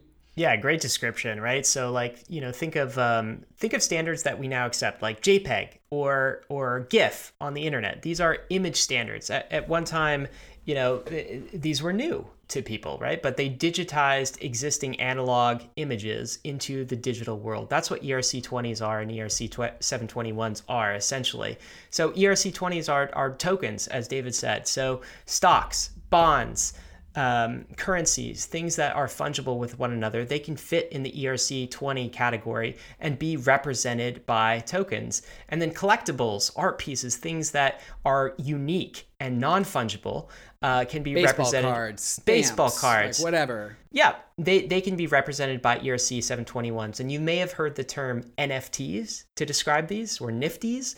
NFT just stands for non-fungible token, and it's the same thing as an ERC 721. So this is the asset layer. And of course, anything that is created on the asset layer, and by the way, creation of these tokens is completely permissionless. So it's permissionless like the internet. If I want to create a website, I don't have to ask anyone's permission. I just have to find a server and publish the code somewhere. In the same way, that's what it takes essentially to create an ERC20 or an ERC 721, any token. I can just create it permissionlessly. I pay a fee and gas in order to mint that. That is essentially the compute mechanism for settling something on Ethereum. It's measured in gas, it's called. We'll get into that in a little bit. But once created, that then settles on the Ethereum network. So we've got a settlement layer, we've got an asset layer. The next layer up, David, which gets really interesting, is the protocol layer. These are DeFi protocols, decentralized finance protocols, as you've heard of them. And David was describing some, like Uniswap, like Aave. You may have heard of these DeFi protocol primitives, but they essentially allow us to do the money verbs, like exchanging, like lending, like derivative products. Basically, anything that exists in the traditional financial world can be represented in some way on the protocol layer here, David. And we've often talked about DeFi and crypto in general as it's speed running through the last 500 years of finance, right? So, from the base money layer to like collateral backed loans to credit type loans, we are replicating the traditional financial system in crypto. Can you talk a little bit more about this protocol layer and maybe give us some DeFi protocol examples here? The protocol layer is where assets achieve logic, achieve financial logic, right? The protocol layer is where the if this, then that statement gets embedded in. And just for context, like the Bitcoin blockchain, if again, for the podcast listeners, we have 5 layers here. We start at the settlement layer. This is the protocol. Then we have the asset layer. And above that is the protocol layer. And above that is the application layer. And then above that is the aggregation layer. Bitcoin is just the settlement layer and the asset layer. There's Bitcoin, the settlement system, and then there's BTC, the asset. And by the way, the asset layer, it's only Bitcoin in that asset layer, right? So right, yes. No ERC20s, no ERC 721s. Exactly, just BTC, the asset. And this is why Ethereum is so cool, is because Ethereum and its smart contract capabilities have this additional layer, these additional layers on top of it that allow us to disintermediate more things. And that starts at the protocol layer. The protocol that probably everyone listening here knows first or learns about first is Uniswap. This is basically a very simple exchange protocol for people that want to exchange 2 different ERC20 tokens. So if you have token A and you want token B, you can go to the Uniswap protocol and you can get that done. And you will be able to deposit 1 token and withdraw a different token of an equivalent amount of value minus a fee.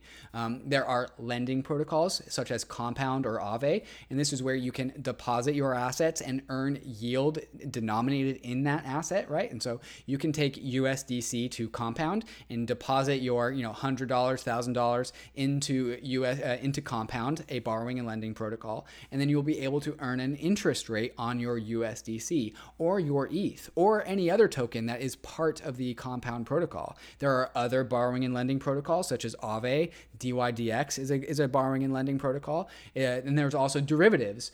DYDX is also a derivatives protocol. Synthetics creates a synthetic asset protocol. There are so many protocols. This is basically what we're talking about is DeFi. And why DeFi, decentralized finance, is so cool is now it's this open sandbox for developers who love to tinker and now have the ability to access this open, free, permissionless sandbox to tinker with finance, tinker with assets, tinker with value. We've never been able to put financial tinkering or financial innovation behind the people who code. And the people who code love to code. And what we're finding is that people are really experimenting on Ethereum with creating new financial primitives that we could never have unlocked before. And the best part about this thing is all these protocols on Ethereum, the goal is to disintermediate the legacy financial system. Uniswap is a protocol where the New York Stock Exchange is a centralized server with a centralized company, right? Like Compound and Aave, these are protocols where in the legacy world where your SoFi is a centralized lending service, there are all these legacy companies that are now instead protocols on Ethereum that return value back to the hands of the people that use them because they don't extract fees, right? They don't have employees that they have to pay. They don't have shareholders that they have to pay dividends to. They're just protocols. They're extremely thin and they are just tools for you to live your financial life without having to get gouged by an intermediary. Remember, we defined the term protocols earlier, and I want to just underline that for you. So what is a protocol? It's just a set of rules, and ideally those rules are credibly neutral. This is best, I think, expressed in something like Uniswap. So Uniswap runs on Ethereum, and it will trade one asset for another, and it's just a set of code and rules. There's no centralized intermediary that can tell you that no, we won't list this asset. Yes, we will list that asset. So it's completely permissionless, and it runs without the Uniswap team entirely. If the entire Uniswap team, which is like right now a team of 15 people, were to disappear, Uniswap would continually run. So this is something that finance has never seen. Most of financial transactions have been conducted through banks, through these centralized intermediaries. But this credible neutrality of protocols unlock something completely new for civilization. And again, it makes it so that these systems are permissionless, they're open, they can't be shut off, they can be forked in all of these different ways. The other thing I wanted to emphasize here, David, in the protocol layer is a term we use so often on Bankless that you actually coined, and it's become sort of a meme within crypto, is when we think of protocols, and DeFi protocols in particular, these are like Legos. And so people have called these, we've called these money Legos, essentially, because once you have Lego primitives like the ability to exchange or the ability to lend, or you have a asset that is essentially a stable asset. So it doesn't deviate very far from the dollar, and it's not volatile like Ether or Bitcoin is. Once you have these primitives, then you can construct them in all sorts of different ways and create increasingly complex constructions. And that's where we start to get to the level of being able to replace the financial system. And I think people don't understand, David, the rate at which the developers are tinkering here, right? I mean, think of hundreds of thousands of developers around the world, all economically incentivized to build really cool things on this open, permissionless, decentralized money system, right? That's what the banks are up against, right? The banks with their 500,000 or so executives making decisions, not really innovating, like, I mean, maybe building a new interface for you once in a while. They have to compete with this open ecosystem of developers who are incented to drink their milkshake. That's what they're up against. And these protocols, these DeFi applications essentially could be stacked on top of one another in order to build increasingly more complicated, more sophisticated, more interesting things. There's a very important concept that we talk often about in the Bankless universe called the protocol sink thesis. And what this means is that some protocols are more secure than others. This is a very nascent technology, and protocols are being stress tested. And this is different than a protocol or a standard like a GIF or TCP/IP, where like, you know, there's not too much to lose if like TCP/IP, at least when the genesis of the internet was occurring, if we got TCP/IP wrong, there was communication loss. In DeFi, if protocols break, there's value loss, and that's a much bigger deal. That's people's money and assets. And so this is why this industry is a little bit hairy, is because there are some protocols that are better than others, and there are some protocols that are more vulnerable than others, and this is a constant learning process. But nevertheless, the ability to stack protocols together is so incredibly powerful that this is where, you know, the future of financial innovation is going to be, because this is not something that we could ever replicate in a legacy world. Financial walled gardens don't do so well with financial innovation. Well, if Wells Fargo and Citibank want to collaborate on some sort of financial product, they don't really do that because they want to keep that walled garden up. The thing about Ethereum is that it's inherently an inside-out system. And so when Uniswap is deployed to Ethereum, which it has been, that means that not only can people use Uniswap, but other protocols can use Uniswap. And these protocols start to stack up against and on top of each other. And the protocol sync references that the best protocols, the most hardened and secure protocols, will sink to the bottom and be leveraged by not just other people, but by almost all other applications and protocols. And so Uniswap we would consider to be very, very deep in the protocol sync because of how dependable and secure it is. And then we work our way up the stack, and each protocol offers more and more surface area for other protocols to build on top of. And so there is both Compound and Uniswap, and then there are applications that build on top of both of these things that offer a third protocol. And so like we've seen Pool Together do this, where Pool Together is built on top of Compound and MakerDAO.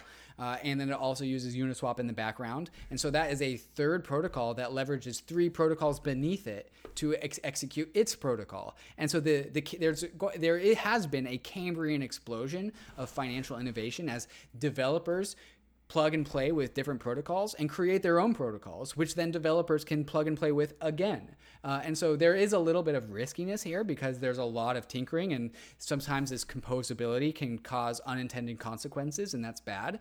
But also it creates this immense like creative landscape of possibility with what can be done, which is not something that humanity has ever seen before. Yeah, another, I guess, point worth emphasizing on the protocol sync thesis is that the most credibly neutral protocols tend to sync to the bottom and become the basis for other protocols as well. Uniswap is nice because it is maximally decentralized. The code just runs autonomously. It's a fairly simple code, actually. Other DeFi protocols are less decentralized, and we talk about this model called the DeFi trust spectrum that kind of shows the difference. On one side, you have fully decentralized, more autonomous protocols, much more like a Uniswap. On the other side, you have code that essentially has operators still behind it and that people can tinker with and is more centralized. So in this protocol layer, there could be a spectrum of things. It's not all autonomous, super decentralized protocols. Some of these assets can actually have corollaries in the real world. For example, the stablecoin USDC, for every USDC that is a dollar that's issued, there's a dollar in a bank account somewhere in the traditional world that is much less decentralized than some other stablecoin assets like a RAI or a DAI that you'll get into as you go through Bankless and get into some more advanced topics. So there is this spectrum of decentralization as well. The fact that spectrum exists, I think, is a good one. There are many people that are decentralization maximalists who only want to see fully decentralized protocols, and that's a very tall order. Decentralization and Uniswap level of decentralization and trustlessness is very hard to achieve, and that's one of the reasons why Uniswap is so compelling. Mimicking that level of trustlessness and decentralization is a hard thing to do. So I'm actually happy that there is this spectrum that of trustlessness and decentralization that we can play with, because not all things I think are optimum to be maximally decentralized. I think there's plenty of value in hybrid centralized, decentralized, as we saw with USDC. We would never be able to have USDC without some sort of compromise on our trustlessness. Having the spectrum where people can make things that need to be centralized, and make things that can be decentralized, I think is extremely valuable. One of the things that we talked about that gets us, of course, is the ability for anyone in the world who has an Ethereum address to use Uniswap without a centralized intermediary. So this is the ability to trade any digital asset without a third party, without a bank, without anyone else's permission. So this is a huge unlock for humanity, for civilization, for like our money coordination systems. The other thing that's so interesting to me about DeFi, David, is how much one developer can actually do. So similar to the internet, where you could create a website like Reddit, and if it was good enough, it could put traditional media companies out of business. So like bye New York Times, right? We've got this new website that does everything you do better, and it's instantly available, distributed to a global audience. This allows developers essentially to disintermediate banks from their home office, right? So Uniswap, which we keep coming back to because it is a fantastic example of a DeFi protocol, was developed by one guy, and it was his first coding project, and he did it for less than $100,000, right? I think it was less than $10,000. It was a $10,000 grant that got him started. This is the point, that anybody in the world can start chipping away at the existing financial system, in a permissionless way. And it's inexpensive to do that. Inexpensive to do that because you have the settlement layer out of the box, you have the asset layer out of the box, and all of these things compound as well. So David, we should talk about the last two layers here in the Bankless money stack. This is the application layer and the aggregation layer. I think not a ton to talk about here necessarily because there are tons of examples of these things, but You know, one example on the application layer might be something like a Coinbase, which is actually an application that uses this entire money stack. That's a crypto bank that uses this money stack. Another application example might be a portfolio viewer like a Zerion or a Zapper that taps into all of these money protocols and gives you a user interface into your portfolio and your Ethereum address and into what's going on. Do you want to talk about anything on the application or aggregation layer here? That's a great place to end with, I think, because there's so many protocols out there. There's Uniswap for exchange. There's also SushiSwap for exchange, 0x for exchange, Matcha for exchange. And then with lending, there's also, I could list off 5 protocols for derivatives. I could list off so many, asset management, so many protocols. Do you need to memorize all of these things? Like, do you need to understand like what the URL for every single protocol website's front end interface is? No, you don't. You can just go to the aggregation layer, which Ryan said is like things like Zerion or a Zapper, which I use on a daily basis, which will give me a summary of all my assets that I have. And then also it will give me options for what I want to do with my assets.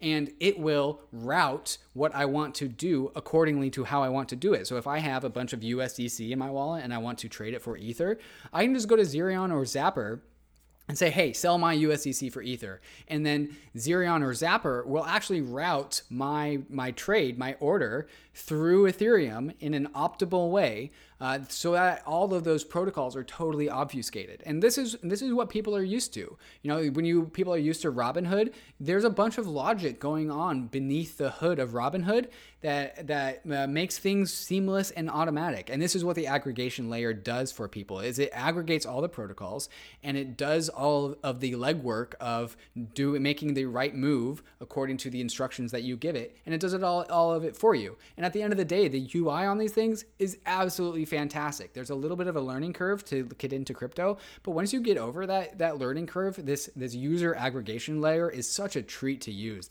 It's superpowers. Like you say, it's superpowers for your money and finances. Yeah, we're so used to the traditional model in the traditional banking system of the user interface being tied to your bank account. So if I want to access my Wells Fargo account, I have to go to the Wells Fargo website, and I'm dealing with their crappy user interface. I can't do anything else with it. But with DeFi, with crypto, essentially I could plug my Ethereum address, which again is like your crypto bank account, into any user interface. And these interfaces are constantly improving, constantly one-upping each other, constantly getting better and better. So already the user experience, people say that the user experience of crypto isn't yet as good as, or is bad, right? And that's true in some areas, but in other ways, it's absolutely not true. In other ways, the user experience of crypto is a 10x or 100x that of traditional finance right here, right now, today, but is getting better at a much faster rate. So super excited about this application layer and also the aggregation layer. But in total, that compiles the DeFi money stack. This is the parallel financial system that we think is destined to replace the traditional financial system, or at least assume a lot of the capital, a lot of the value from the traditional financial system. Hey guys, don't go anywhere. There is so much left in this podcast. Once we get back from the break, Ryan and I go into the value proposition behind Ether, the asset, which we call Ether, the triple point asset. We talk about the 3 different asset superclasses and where Ether and other assets fit inside of those asset superclasses. We then talk about DeFi tokens and how they represent pseudo equity tokens in this new DeFi universe. We also talk about the inevitability of crypto. Why is it inevitable that crypto is going to dominate the financial landscape of the future? And then we finish up with some action items: how to actually go bankless, how to set up a crypto account, how to manage a private key, and then what to do next and what does that unlock. We're doing our best to condense the most amount of information into one single episode, which means there's so much left to talk about. But first, we have to talk about some of these fantastic sponsors that make this show possible. Synthetics is Ethereum's decentralized derivatives liquidity protocol. What does that mean? Synthetics is a platform for creating and trading synthetic assets, which are assets that are priced via an oracle rather than bids or asks. Traders can use the Quenta exchange, which hosts and trades all of the synthetic assets created by Synthetics. Traders on Quenta can trade synthetic tokens like SBTC, S-Oil, or SDeFi. Because Quenta is powered by synthetics, traders experience zero slippage on their trades. No, I didn't mean low slippage, I meant no slippage, because that is the power of the synthetics platform. No slippage on your trades. You can also easily short assets with iSynths, which are synthetic assets that move inversely to their target asset. Synthetics isn't just for traders. Developers can build on synthetics to access the infinite liquidity offered by synthetic assets, or investors can stake collateral to the protocol and earn fees that the protocol collects. If you're a trader and you're looking for a trading platform not found in the legacy world, check out Quenta.io. If you're a developer or you just want to earn yield on your collateral, go to www.synthetics.io, where you can stake your SNX or ETH and earn fees from synthetics. If you want to live a bankless life, you've got to get yourself a Monolith DeFi Visa card. Monolith is a 1-2 punch. It's both an Ethereum smart contract wallet and a Visa card that lets you spend the money you hold in your Ethereum account anywhere Visa is accepted. This is super cool. You can swipe your card at the coffee shop, at the gas station. When you do, you're paying with crypto, all without a bank. This has been the crypto vision since day one, and it's here. Monolith also offers on-ramps for getting your fiat into the world of DeFi, so it's trivial to top up your Monolith card whenever you need to. You can top it up with ETH, DAI, or DeFi tokens. And because Monolith is native DeFi infrastructure, the money that you hold not only never touches a bank, but it retains its DeFi superpowers. So you can swap assets on Uniswap, you can earn yield in DeFi protocols. You've never had a Visa card like this before. Go to monolith.xyz now and sign up to get your Monolith card. That's monolith.xyz. David, this is the point at which I think we need to circle back and talk about Ether as an asset, because Ether is a very important money primitive as well inside of this financial stack, in the same way that Bitcoin is in the Bitcoin network. Can you talk about Ether as an asset? And let's talk about an idea that we kind of created on the Bankless program that helps illustrate the value proposition of Ether, which is the triple point asset thesis. What is the triple point asset thesis, and how does it apply to Ether, the asset? Yeah, this is so cool. And this is a great example of why programmability on Ethereum is so powerful. So there are 3 asset superclasses, and this is true before crypto. And crypto is all the crypto assets that we talk about fall into one of these 3 asset superclasses. All assets fall into one of these 3 asset superclasses. And the 3 asset superclasses are capital assets, which are assets that produce yield. Like, for example, if you own real estate, you can produce rent with that. Or if you own an equity, you can receive a dividend. Capital assets produce yield over time. Then there is store of value assets, which are things that are uniquely good at holding value across time. Gold is a store of value asset. Interestingly, real estate is also a store of value asset. These things are intrinsically scarce and they don't decay over time. At least not very much. Currency and money like the US dollar is also a store of value asset, but some store of value assets are better than others. Many people would argue that gold is perhaps a better store of value over time than the US dollar, because back in 1970, when the United States defaulted from the dollar and the gold standard, 1 ounce of gold, I think, was worth like $30 or $50. And now today, 1 ounce of gold is worth $2,000 or something crazy amount like that. So not all store of value assets hold the same amount of store of value. Anyways, that's store of value. And then the third type of asset superclasses is transformable or consumable assets. And these are what I like to call one-time use assets, or assets that you consume in order to produce something else or to achieve a goal. And so, like, for example, wheat, you can have it as one asset, and then you can do something with it, and then it can become bread, and then it's a better asset. Or the gasoline in your car, that is a consumable, transformable asset that allows you to go from your home to your work, allows you to produce something better. And really energy, I think, is such a fantastic consumable asset. And those are the three asset superclasses. So David, before you go on, I want to emphasize that point that you made about real estate is that an asset can span multiple asset superclasses. So you mentioned that real estate, of course, is a capital asset. It produces a cash flow, but it is also a store of value, because if you are looking to store your value for the long run and you're wealthy enough, you don't necessarily store your value into something like the dollar that can be inflated away. You store it in capital assets like real estate or like stocks. So assets can be one asset superclass, or they can be multiple asset superclasses. So is that correct? Yeah, that's absolutely correct. Gold is both a store of value asset, but it's also a consumable, transformable asset because it's used in industry, right? It's used in electronics to pass data. And so there's many different assets that transcend more than just one asset superclass. So that brings us to Ether then, and the triple point asset thesis. So does that have something to do with these asset superclasses? Absolutely. And so this is what Ether, the asset, is uniquely, why it's so uniquely compelling. We have never seen one asset transcend all three asset superclasses until Ether, the asset. So Ether is a capital asset because of proof of stake, which is Ethereum's consensus mechanism. This is a very deep subject that we don't have time to go into on this episode. Check out our episode with Vitalik Buterin on designing Ethereum, where we go into why proof of stake is a very, very strong consensus mechanism.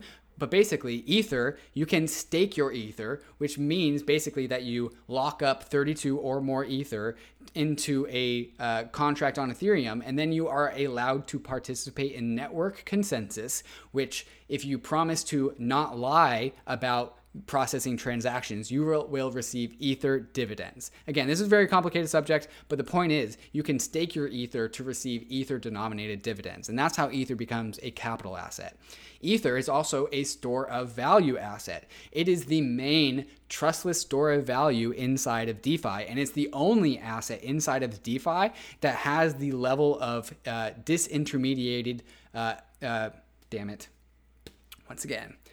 It's the only asset in DeFi that has the level of trustlessness that it does have. There's no other asset in DeFi that has the permissionlessness and trustlessness that Ether does. Like USDC, the currency that represents a dollar, that's also in DeFi. But you ultimately, at the end of the day, you have to trust that the USDC is in the bank. With Ether, because Ether is native to Ethereum, there aren't any intermediaries between Ether, the asset, and DeFi protocols, which means that DeFi protocols love Ether, the asset, as collateral that runs that program. So as a valuable asset, Ether inside of Ethereum is there's no competition for the trustlessness for Ether, the asset. So it's a great store of value because of the assurances that it offers.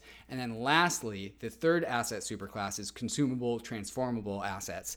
And Ether is, again, uniquely positioned inside of Ethereum because it is what we call gas for processing transactions. If you've ever made a transaction on the Ethereum blockchain, you know that you have to spend a little bit of Ether to pay for the people that are validating those transactions. And so you pay Ether to the network, and then that Ether is actually what is paid to the validators, or the currently the miners, and in the future proof of stake, the validators. And that's what pays them a little bit of that Ether cash flow that turns into their capital asset. That comes from people using Ether as gas for Ethereum.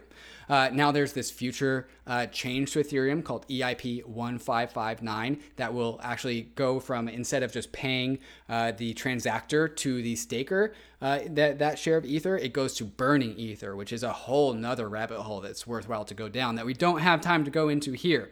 But the point is that Ether powers Ethereum. If you want to make something happen on Ethereum, you have to pay the network a little bit of Ether.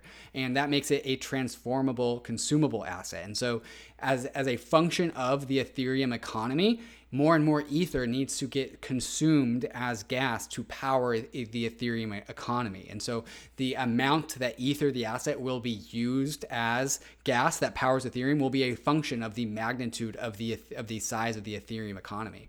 So the fact that all three of these asset superclasses are are combined inside of one asset, which is Ether, is so incredibly revolutionary. And that I'm just so excited to see how this plays out, because it's a really interesting story.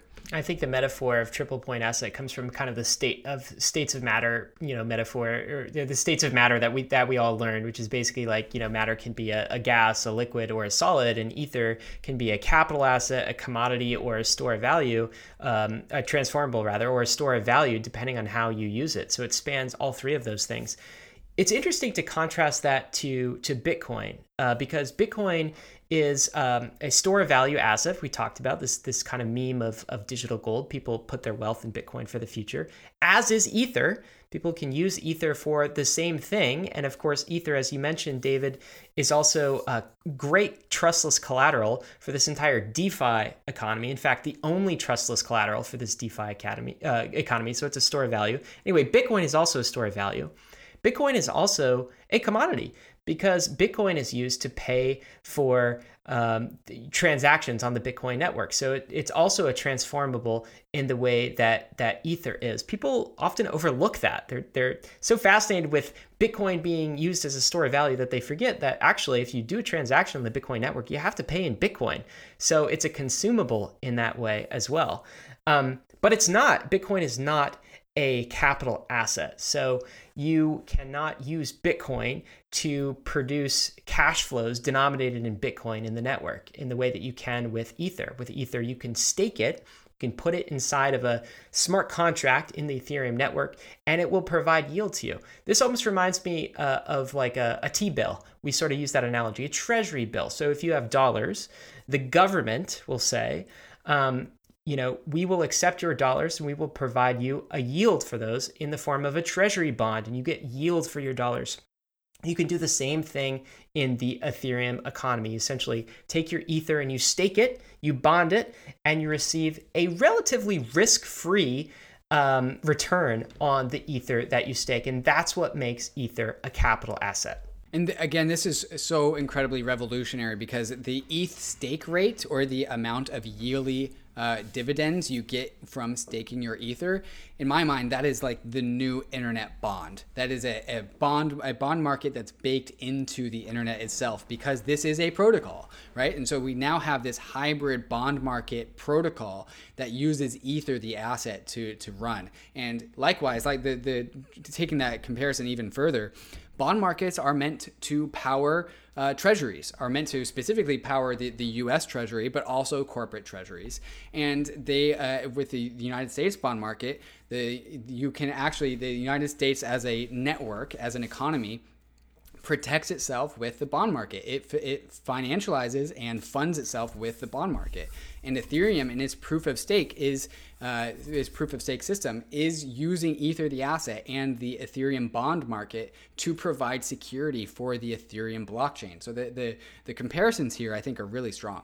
Yeah, absolutely. Okay, so we've kind of described broad strokes what the bankless money system is. I think we should put a bow around this topic of crypto monies at the base layer. So we consider Bitcoin and Ether as the two primary crypto monies. I think first it's worth maybe contrasting them and then talking about all of the other competing blockchains, because there are a lot. If people go to any market cap listings, you'll see a lot of other competing blockchains. But first, let's contrast Bitcoin and Ethereum, because we're of the mindset that the two chains are symbiotic. Right? Bitcoin helps Ethereum. Ethereum helps Bitcoin. They're growing the pie together. Despite the tribalism that you might see in the crypto space, the reality is Bitcoin is good for Ethereum and Ethereum is good for Bitcoin. But they are distinct. And I think they're distinct on two dimensions. There's two different experiments, grand experiments in crypto going on. First is it's a different monetary experiment. So Bitcoin's monetary policy, and that is the rate of issuance, how it issues currency. And of course, it issues currency to secure itself, to protect the network. It is fixed cap. So you said earlier, there shall only be 21 million Bitcoin. That is baked into the algorithms of Bitcoin. And if that ever changed, if somebody tried to change that, of course, Bitcoin would fork and it would probably no longer be called Bitcoin. So there's this fixed cap monetary experiment going on. Ethereum's monetary experiment is Not that. It is minimum necessary issuance. So it tries to balance its issuance and the amount of ether that it issues on an annual basis with security, because of course all of the currency that you issue, whether it's Bitcoin or Ether, actually goes to pay for the security of the network. In Bitcoin's case, because it is fixed cap, that security budget denominated in Bitcoin runs out after a certain amount of time. In Ethereum, it keeps going, but the goal of Ethereum is to minimize that issuance to as low as possible, as close to zero as possible. Right now, it's about 4.5%. Once staking is fully implemented, it'll drop down to 1%. EIP 1559 might drop it down into the negative territory. We have an entire episode on this, episode 2. You should check that out if you're curious. So there's these two grand monetary experiments going on here. But there's also these two grand banking experiments going on. We showed earlier that Bitcoin has sort of the base layer asset money system. It does that, but its network only provides peer-to-peer transition of Bitcoin. It doesn't support multiple assets. It doesn't support the ability to program against it and to create DeFi applications. At least it doesn't do that very well in any meaningful way. So that means, David, that the Bitcoin network is very reliant on these centralized intermediaries, some of which we love, some of which are super helpful, that we call crypto banks. So these are exchanges like Gemini, like Coinbase, like Binance. These are fantastic bridges from the traditional financial world into this new world, because they will allow you to upload your fiat, upload your cash into the crypto world. But they are starting to do all of the other things that the traditional banking system does today. So they're starting to provide lending and borrowing and derivatives, and of course they always have provided trading. And so the worry here is that Bitcoin is so reliant on these crypto banks that what ends up happening with the Bitcoin experiment is we don't completely replace banking at all. We just create a new set of bankers. And of course, the Ethereum experiment goes a couple levels up, and it replaces the entire commercial banking layer with this decentralized finance DeFi protocol layer, so that we can be completely free of the banking apparatus. We're no longer controlled by the bank. So it's a completion of the crypto vision, and these two banking experiments are playing out as well. How do you see it? Yeah, that makes a ton of sense to me. And I don't want to discredit like the Bitcoin value proposition. The hard cap finite supply value proposition of Bitcoin is so incredibly strong, so incredibly valuable. We live in a world where it's easy to mint new assets. Companies can mint new equity, central banks can mint new currency, but no one can mint new Bitcoins. And that's actually not even something that Ethereum even tries to compete with. It doesn't really even want to compete with that. But on Ethereum, the Ethereum protocol issues new Ether every single block to ensure that it has security. And so there's a different prioritization of values with these things. And Bitcoin prioritizes unprintability and assurances around such. And you're totally right. Its biggest weaknesses is that it tried to achieve this goal so well and so hard that it sacrificed being able to have its own native financial system. But it has Ethereum. And so while Bitcoin is dependent on crypto banks like Coinbase or Gemini, and also which in the future could be Wells Fargo, because all of a sudden Wells Fargo just has to accept Bitcoin and all of a sudden it's a Bitcoin bank. Earlier in this episode, we talked about how Bitcoin doesn't really want to replace the financial system. It just kind of wants to replace the US dollar. It's a good start. But we want to replace the financial system. We want Bitcoin on Ethereum. And one of my theses for the world is that Bitcoin is actually more useful on Ethereum. And there are many different teams or implementations trying to port Bitcoin over to Ethereum. And it is definitely possible, but it relies on that trust spectrum, right? And so Bitcoin on Ethereum has perhaps some intermediaries or some protocols that perhaps have some risk embedded into them. But my version of the future is that Bitcoin can achieve what it wants to achieve, and it will achieve it better when it's on Ethereum. And so I think the marriage between these two systems, I think, are going to be really, really powerful. Like you said, Bitcoin is better because of Ethereum, and Ethereum is better because of Bitcoin. Absolutely. And, this other stakeholder that we haven't given much attention to, though we did just briefly when we talked about how Bitcoin scales, are these crypto banks, right? So these are exchanges, as I mentioned, like Coinbase, like Gemini, but they're also increasingly providing lending capabilities. Like BlockFi, for instance, provides borrowing and lending based on crypto. I'm sure Coinbase and others will follow suit. They're starting to issue credit cards. This is all great because we absolutely need a bridge from the fiat world to this new world. And we need to make that as easy as possible. So the Bankless program is super supportive of all of these bridges that bring more people and more capital into crypto. But the thing about a bridge is you don't set up home on a bridge, right? You cross the bridge and you get to the other side. And we do not believe that the final destination for the self-sovereign money journey is necessarily inside of a crypto bank. We think a crypto bank is much more valuable than your traditional financial system. Like, I'll take Gemini over Wells Fargo any day of the week, but you know what I'll take over both is my Ethereum address, self-sovereign, full control over my assets. And that is the substrate on which we need to build this bankless money system. We don't want a new set of bankers replacing the old bankers. So we're constantly mindful of that, constantly cautious of that, and constantly pushing to move crypto in the direction of most decentralized as possible. There are some other things we could get into when we talk about and compare and contrast Bitcoin versus Ethereum. I think you should listen to episode 2, which talks about sort of the trade-offs of a fixed cap monetary policy versus minimum necessary issuance. There are definitely some trade-offs there, and it's not certain, how Bitcoin will continue to pay for security in the future. So there's some back and forth there, but do some due diligence on that.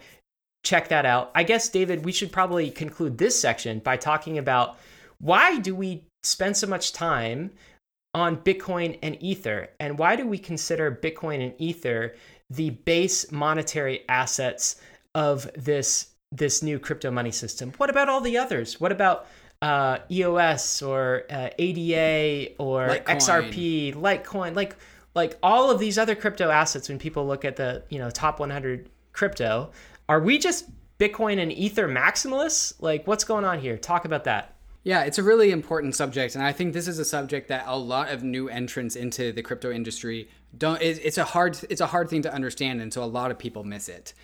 There is certain sets of values or ethos that is baked into this cryptocurrency industry, and the first and foremost is decentralization. And just because you are a cryptocurrency doesn't mean you are decentralized, right? Like, their decentralization is a spectrum, and EOS or Litecoin are at different places on the spectrum than Bitcoin or Ether or Ethereum. So it's important to understand that decentralization needs to be upheld the most, because that is what this entire industry is pinned upon. If there is centralization in a system, it can have its head cut off, right? And that's bad, because this is why David Chaum's DigiCash in the 1980s never worked out, is because it was this new trustless form of payments, but it had this centralized company. And that was its weakness. That was its downfall. Any centralization is a liability on a network. So that's really important to understand. But really, the most important thing to understand is really what makes these crypto economic systems, Bitcoin and Ethereum, sustainable is demand for what their product is. And their product is block space. Bitcoin has one block every 10 minutes. It's roughly 1 megabyte large. And if you want to get your Bitcoin transaction included into that block that only goes out every 10 minutes, you need to pay a fee to outbid all the other people that also want to get their transaction in the Ethereum block. A transaction takes up space. I think a Bitcoin transaction is like 13 kilobytes or something. And that takes up space in the Bitcoin blockchain, and you have to outbid people to get that done. And when you make that bid, you are paying Bitcoin miners BTC as an incentive for inclusion, which is how Bitcoin can secure itself, is fees from people that want to transact in Bitcoin, the blockchain. And so And this is also equally true with Ethereum. Ethereum also has block space. It's in extremely high demand. You might have heard how expensive Ethereum is or how high the gas fees are. What that means is that there's block space on Ethereum and it's going for an extremely high price. And there is a direct connection between the demand for block space and the fees that these systems are able to charge for selling their block space, and the scarcity of the asset of the network. So Ether specifically has the what Ryan said, the minimum viable issuance monetary policy. And what that means is that if Ethereum can charge higher and higher fees for its block space, it actually needs to issue Ether less and less and less. And so the more valuable Ethereum's block space is, the less and less Ether issuance there needs to be to secure Ethereum, the blockchain. So the more fees that these systems generate, the stronger and more resilient and more sustainable these blockchains are. And the why we draw a line between Bitcoin and Ethereum is that Bitcoin and Ethereum are the only two crypto economic systems that have demand for their block space. Bitcoin and Ethereum blocks have been full for years. I think Ether's block space has been full for ever since 2017, and Bitcoin block space has been full ever since like 2013 or 2014, 100% capacity, which means there is a bidding war between people that want to get their transaction into the blockchain. Other blockchains do not have this category. EOS blocks, Litecoin blocks, like whatever. There are zero other blockchains other than Bitcoin and Ethereum that have full blocks. People don't want to transact on these systems like how they want to transact on Bitcoin and Ethereum. And that is why Bitcoin and Ether are specifically money, because both of these things are sufficiently decentralized and censorship resistant. And the asset is inherently scarce because the systems that these assets run on are sustainable, and they don't need to issue further currency to pay for security above and beyond what they are collecting in fees. Yeah, absolutely. And I want to put a fine point on what you said about decentralization, because this gets back to the credible neutrality of the monetary system, right? The question for any money is, who has the ability to print more of it, right? For Bitcoin, it's very difficult to print more. Essentially, if somebody tried to create more than 21 million Bitcoin, the entire network would reject it. They would run different code. They would stick to the original Bitcoin. It would no longer be Bitcoin. There's social consensus at the bottom layer. The same is true of Ethereum. If somebody, even let's say it was Vitalik, decided that he wanted to issue more Ether for some sort of governance proposal that would make the world a better place or extend humanity's life or whatever Vitalik is into, he couldn't do it because the social contract for Ethereum is minimum necessary issuance. And if he did try to do that, the Ethereum blockchain would fork away and use a different version of the code. So these two networks have strong social consensus on their monetary policy and on their issuance policy. Other blockchains don't necessarily have this. Many of them have something called on-chain governance, which essentially enables the people who hold the token, and those are generally, like, you might call them the plutocracy, the shareholders of the token, would have the ability to vote on issuance. And let's say they wanted to increase the issuance of their chain.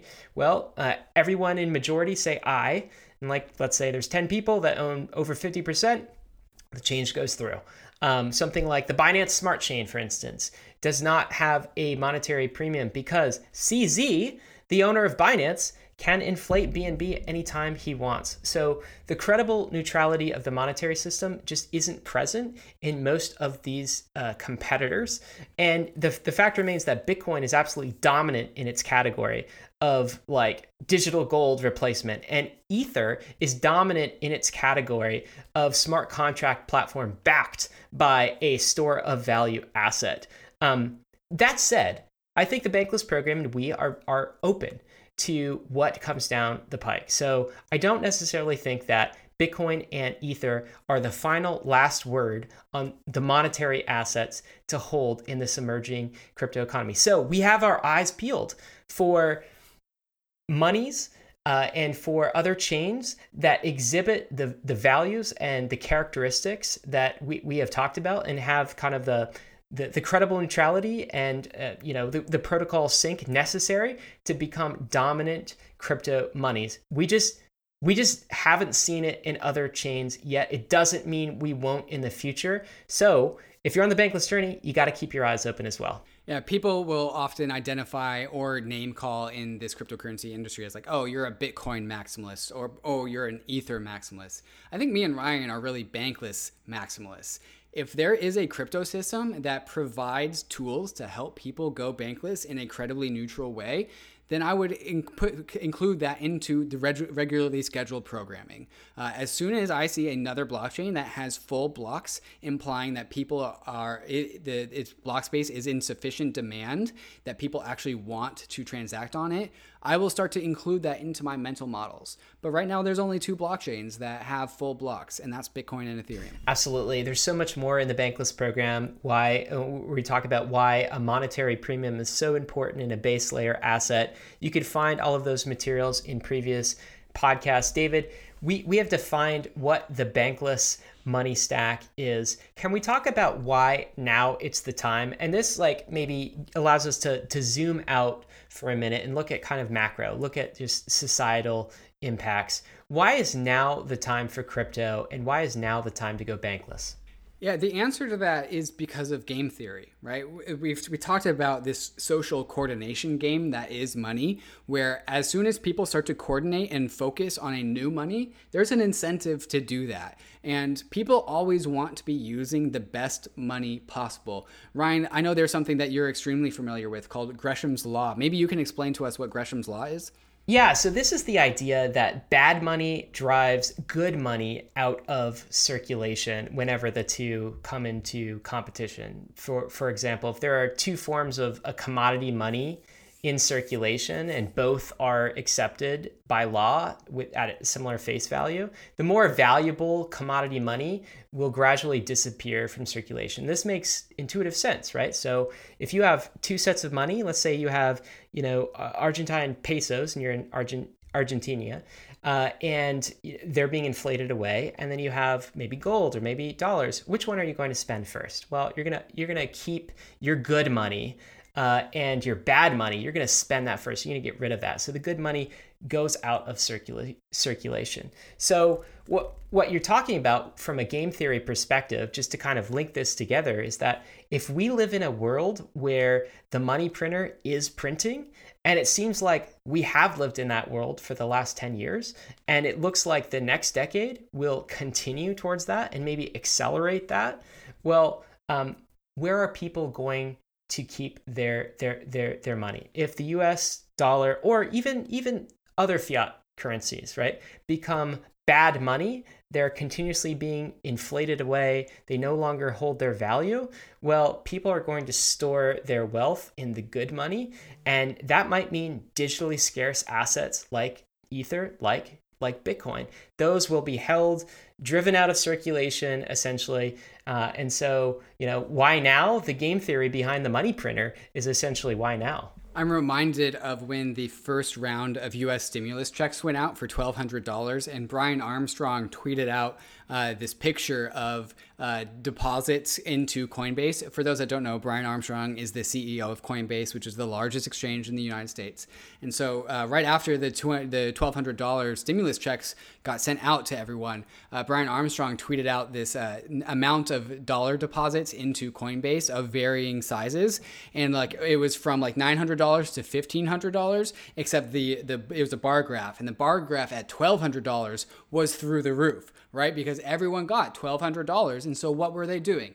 They were taking their $1,200 stimmy checks, they were sending it to Coinbase so they could buy Bitcoin and Ether. And this is an example of people, when the value of the dollar is deflating, people will flee to better ways to store their own value, store their own wealth. And so they will take whatever cash they have and they will hold the one that is not being inflated, and they will spend the one that is being inflated so that they can get the value that it is worth at the moment that they sell it, before it devalues. And so this is just classic game theory. The other game theory aspect that's worth mentioning is how these things are internet native, internet scaled. And so, like we were saying at the beginning of this podcast, the dollar does extremely well inside the domain of the United States. It also does well outside the United States because it's the reserve currency for the globe because of the petrodollar. But there's other currencies that don't have those tailwinds, like the yuan, the euro. And money is a shelling point game. It's a coordination game. And because Bitcoin and Ether are monies that exist on the internet, it can attract the attention of not just people that live inside or domiciled inside of a specific geographic region, but if you are connected to the internet, Bitcoin and Ether can be money for you. Because this is true, and everyone else knows this is true, everyone can look towards these new internet monies as potentially the money of the future, especially in times where not just the United States Federal Reserve, but all central banks are printing new currency, printing new fiat. There is already this massive global incentive to get rid of your inflating money for a better money. And there's also this massive incentive to pick the same money that everyone else is also going to pick. And the only monies that people can also pick are the monies that exist on the internet. And those are Bitcoin and Ether. And so the game theory behind the value of these currencies is so incredibly strong. It makes me really optimistic about the future. So David, you were mentioning internet compatible money, and I think that's really important because all of us are digital natives now. More of our world happens in the digital sphere than the analog sphere. COVID, of course, has just accelerated that trend, but it's a trend that's been ongoing. It seems anachronistic for the future of money to be something like gold. If the future of money is not a nation state store of value, then why would we go back to the old days? It seems like the future would have to be something that is digitally native, that is internet native. What do you think? And I think this is more and more intuitive the younger and younger people get. I think the older generations might have a hard time understanding digital currencies. I think that conversation is getting easier, but it's not even a conversation that we even need to have with the millennials and the Zoomers. They are on board with digital money. It's just intuitive to them. The digital money is great for smartphones and computers, which is something that the Zoomers and the millennials have grown up with. And things are just moving into becoming a digital realm. Everything is becoming digital. And now we finally have the opportunity for our money to become digital. Yeah, I think among younger generations, it's actually harder to explain the value proposition of gold. Like, why would you hold gold bars? Like useless chunks of metal? What is that? And it's much more intuitive for them to hold a digitally scarce monetary assets that are bearer instruments. So there's definitely a demographic shift that's going on.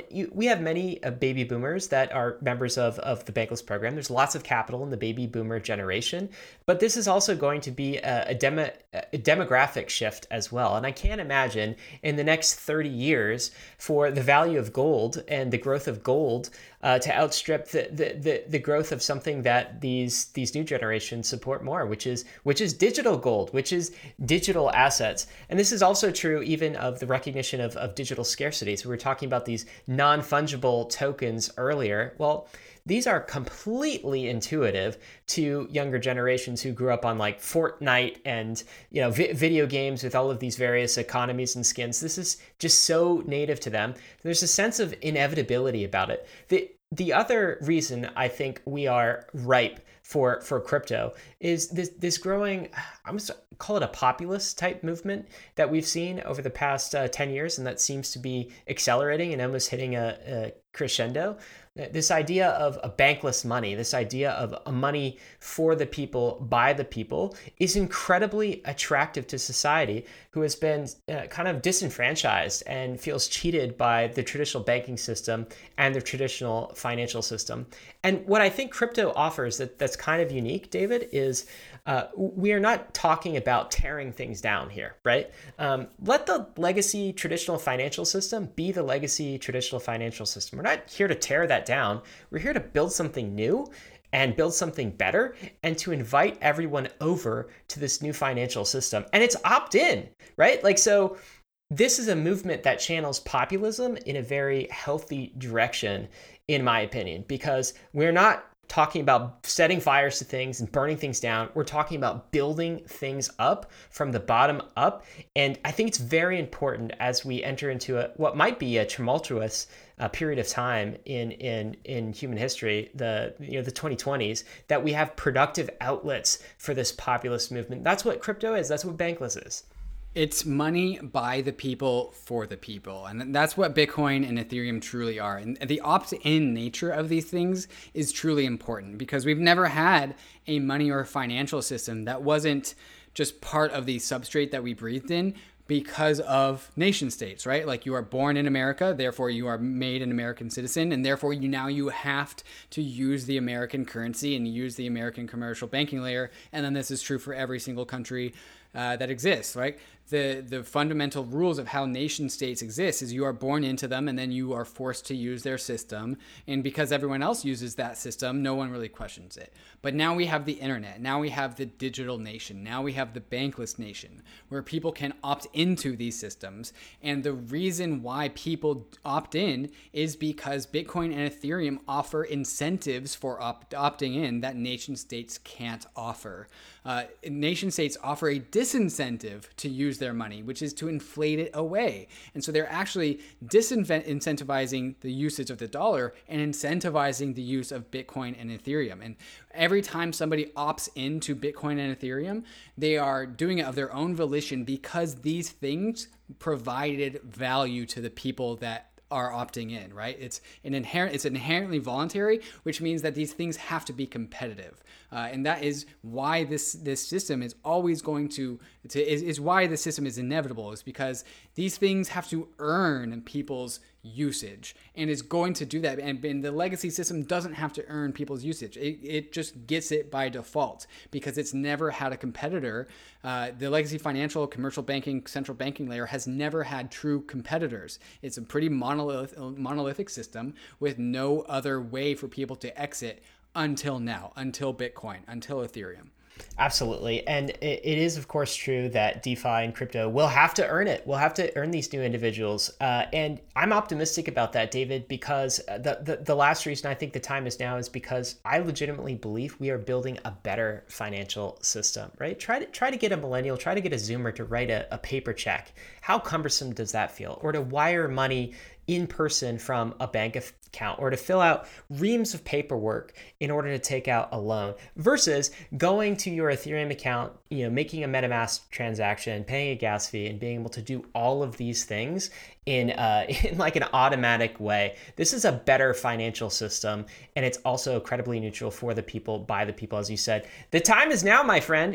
The time is now to go bankless. And what this new financial system doesn't ask for is your passport or driver's license. It doesn't ask if you're a male or a female. It doesn't ask your ethnicity. It doesn't ask your credit score. It doesn't ask your sexual preferences. It doesn't ask your ancestry. It doesn't care about your human identity as an individual. It just cares that you can use it, right? And so there is no gatekeeping in Ethereum and Bitcoin. There is no stopping anyone from using these systems. And so as a great equalizer, I believe in the great equalizing nature of these technologies as it relates to getting financial services out to people that were historically perhaps marginalized and disenfranchised from using traditional financial tools.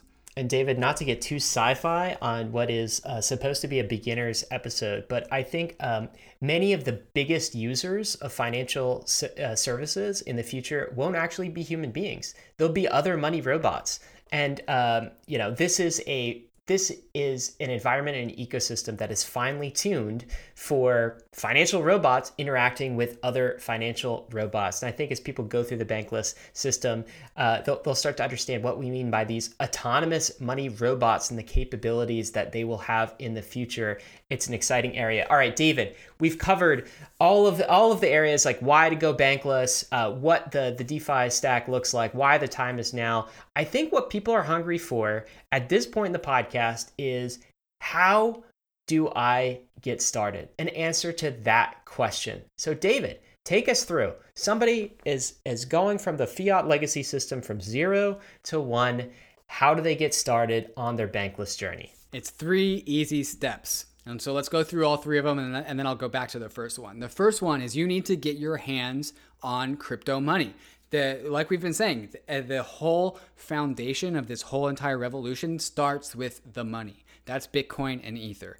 And what you need to do is you need to get some sort of, you need to get a service provider that can help you bridge your bank account to your crypto account, right? And these are exchanges. This is Gemini, this is Coinbase, Kraken.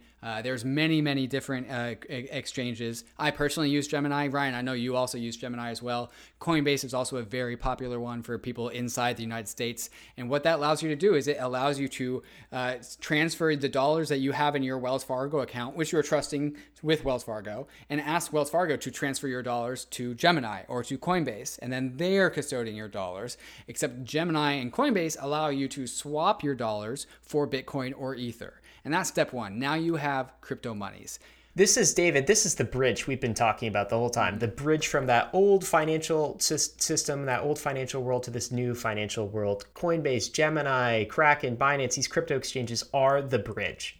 Absolutely, that's exactly right. And there's no way around this bridge because these are two different universes. They speak two different languages. There's no decentralized way to do this. We need to go through centralized intermediaries because the old world is centralized. And so because the old world is centralized, we need centralized bridges. But once you're there, once you're on that bridge and you're on Gemini and you've purchased your Ether or your Bitcoin, the next step is to take self-custody. And this is something that traditionally can't be replicated very well in the legacy financial world. If you want to take self-custody of your money from Wells Fargo, you go and take a withdrawal in cash, and then you have your cash, but then you're like, well, this is actually less valuable to me because it's not in the financial system. It's in my hand. I can't go pay for stuff like I typically do.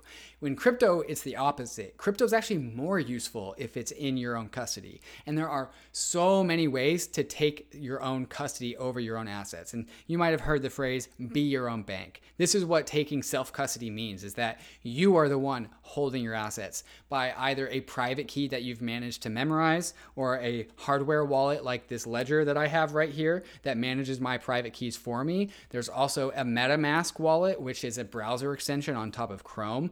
There's Argent Wallet, which is an application on your phone. There are many ways to manage your private key and therefore manage your own funds. And once you have your self-management of your own funds, there's a certain amount of power or self-sovereignty that you get with that because you have your money and no one can take it away from you.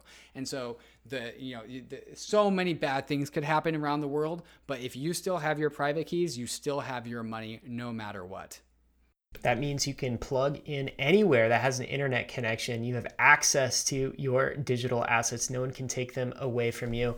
Great power, great responsibility. As we go from step one to step two, risk increases as well because you need to level up. You need to actually understand what it takes to hold your crypto assets. And if you don't do it right, you could end up losing your crypto assets, which is why it's so important to get educated on this. This is, if we think about the 2020s, this is going to be the base level financial education. Everyone's going to have to learn how to do some level of private key management or understand what it is to actually manage their own crypto. And if you're starting now, it's a great place to be. You want to start at the beginning of things. So we've got step one, David, get crypto monies on an exchange. Got it. Step two, take self-custody. We have resources in Bankless that can help you.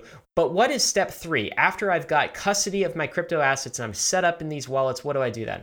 The next step after that is DeFi, and this is where your assets become useful. And so if you have ever invested in the stock market with your brokerage or with Robinhood, or if you've put your money into a high interest savings account, or if you've done something with your money, this is the same thing, but now we're doing it in Ethereum on DeFi protocols, right? And so once you take self-custody, you can start to begin to use applications like Uniswap for trading. You can begin to use applications like Compound for borrowing and lending. You can take your assets, you can put it in Compound, and then you can borrow against your assets. And the assets that you've deposited in Compound are earning yield for you. And then the amount of money that you've borrowed from Compound, you owe an interest rate to. And you use that collateral to backstop your loans.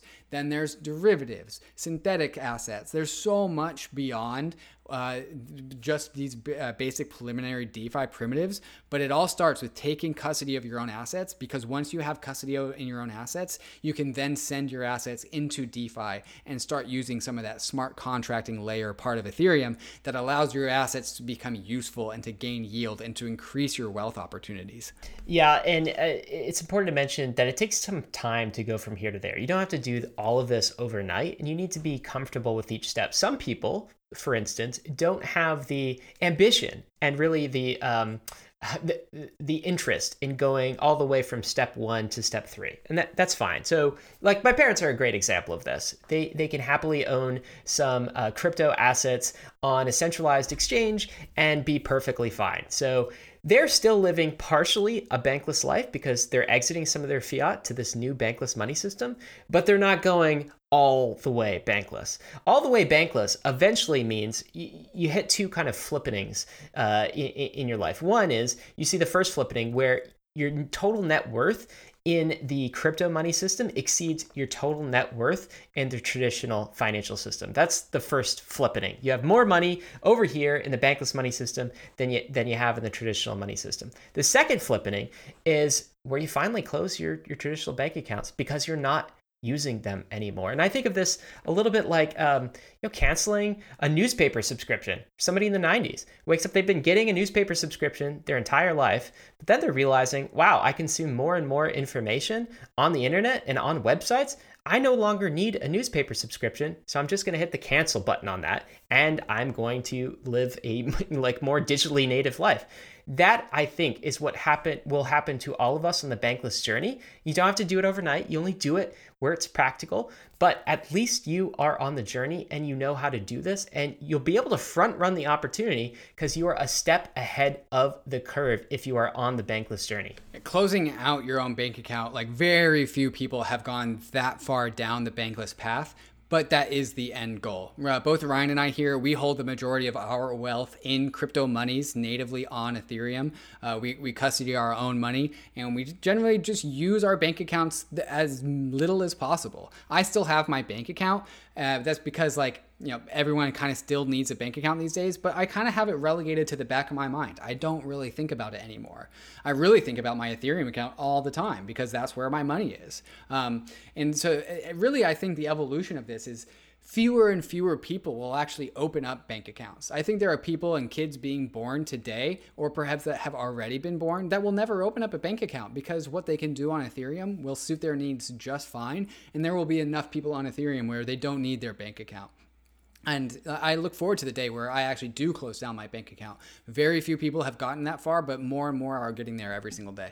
Yeah, and I will say it is the case for me that even this interim step, this bridge step, my Coinbase and Gemini accounts, they are far more valuable to me than my traditional Wells Fargo account. So I've already started the migration, already started the transition, and I expect, as you said, many more will do this. It takes a lot to learn, though, to get from 1 to 3. This is not something you accomplish overnight. There are some steps, even in weeks or months. Years. Even just to send a transaction on the Ethereum network, for instance, you need to know how to custody your own keys. You need to know what gas is. You need to know how much to send. There's some user experience pain. So we always talk about this journey as it's like the journey west, right? It's for those seeking opportunity. Recognize that there's going to be some hardship along the way. This is not for everyone.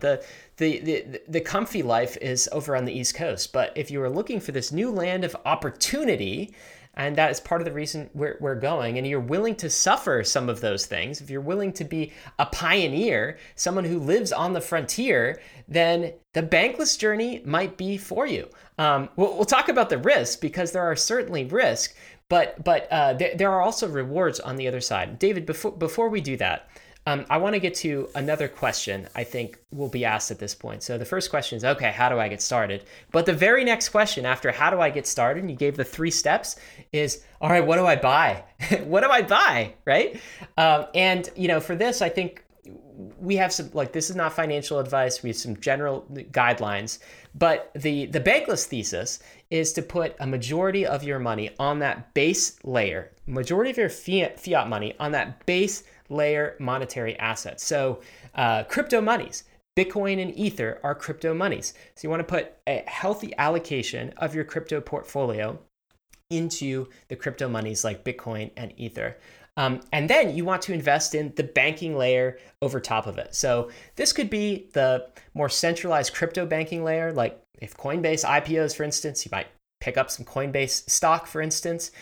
But we're very bullish as well on this DeFi banking layer. These are DeFi protocols. All of the protocols that we were talking about earlier, like Uniswap and Aave, each of these have capital assets associated with them. So these are governance tokens, but they do potentially in the future entitle a token holder to cash flow rights on these protocols. So you can almost think of them as like new pseudo stocks, essentially new banking stocks in this new crypto money system. They're not quite stocks. They don't have legal guarantees, but they could and will enable you to a right to get some of the cash flows of this new crypto money system. So these are DeFi tokens, and there are indices that you can buy. One is called the DeFi Pulse Index, where you can actually get the top 10 DeFi tokens in one index. You don't have to worry about which DeFi protocol is going to be king in the future or not. You just invest in an index. So David, I would say it's the answer to the question of what should I buy? Make sure you have a healthy allocation of crypto monies, so ETH and Bitcoin, and then also a healthy allocation to this banking layer, DeFi money protocols, and you can buy that through an indice. And I know you've got like you're quick and dirty, a third. Why don't you talk about that for a second? Yeah, there is another index which Ryan and I are big fans of called the BED index, which is Bitcoin, Ether, and DPI, right? So in addition to the DPI index, there's another index which has DPI in it, but also Bitcoin and Ether. And I think these three domains are really the big three categories that are really going to propel value in the future. Bitcoin and Ether are the big crypto monies. These are the new benchmarks. And then there's the DeFi tokens, which represent the pseudo equity of the DeFi market. Ryan, earlier you talked about the flippenings that people have when they come into crypto. First people like migrate the majority of their value, then the majority of their economic activity, and then they close their bank account. Along in that process comes a very important turning point, which I think you and I are, I'm definitely over the hub on this, and I'm pretty sure you are too, is what currency do you denominate in? And traditionally people will denominate things in dollars, like, oh, my coffee is $3. There's comes a time where the value of Bitcoin or the value of Ether becomes so valuable to you because you understand it, or at least I'm speaking from experience, is that you start to denominate in crypto monies. And so when I make a purchase or when I make an investment, I'm not benchmarking versus the dollar anymore. I'm benchmarking versus Ether because I think Ether is a great crypto money. And many Bitcoiners will denominate with Bitcoin because it's a good measuring stick of value. That is a huge threshold to get across. And so when you are making these DeFi token investments, I think it's actually much more appropriate to evaluate them in Ether terms rather than in US dollar terms, because they trade against Ether as the native money of Ethereum. And so that's, I think, a very important concept to take away with. Yeah, totally agree. It very much in this crypto money system, holding Ether and holding DeFi gives you kind of exposure to the Ethereum economy and the bankless economy writ large, right? So in the same way that if you want exposure to the US economy, you buy the S&P 500. Well, these are the assets that give you exposure to the Ethereum economy and the bankless economy. The other question folks ask, of course, is, all right, guys, what percentage of my total wealth should I allocate to crypto? And let me just say that is a question that David and I cannot answer for you because your circumstances might vary. We can tell you some kind of general things of what people do. Once again, this is not financial advice.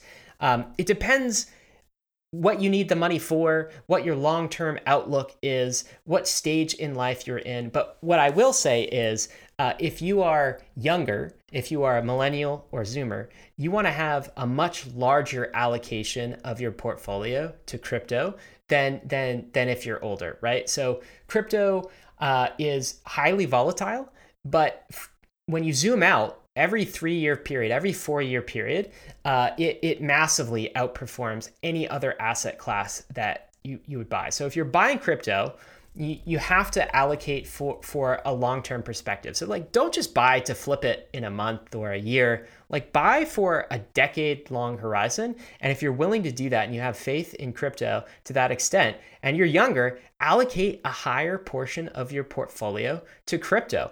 I know some people who use what we call the crypto barbell strategy, where they'll have really riskless assets like T-bills, treasury bills, or something like that. They'll have on one side of the barbell, they'll have nothing in the middle, like so no stocks, no bonds, really no real estate, and they'll have a ton of crypto on the other side. That's an interesting balance because it gives you the upside exposure of crypto, but you always have that safety net to fall back on with the other side of the barbell and having kind of low risk T-bills. That's kind of a way I like to think about a crypto portfolio. I don't have a lot of faith in stocks and bonds and other assets relative to crypto, but it's very important that you don't risk more than you can afford to lose in this market space. There's all sorts of hazards on the road. David, what would you add to that?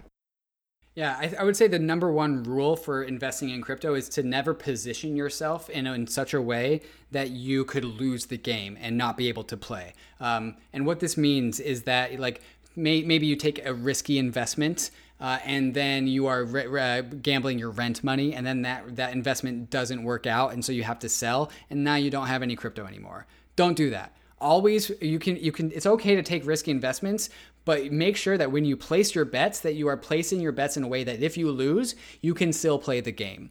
And so one way to do this is to just slowly dollar cost average your way into crypto, maybe just like a small portion of your paycheck every single week. Maybe you start with 1% of your net worth, and then you move to 2, and then you move to 3, but you do it over a long time horizon.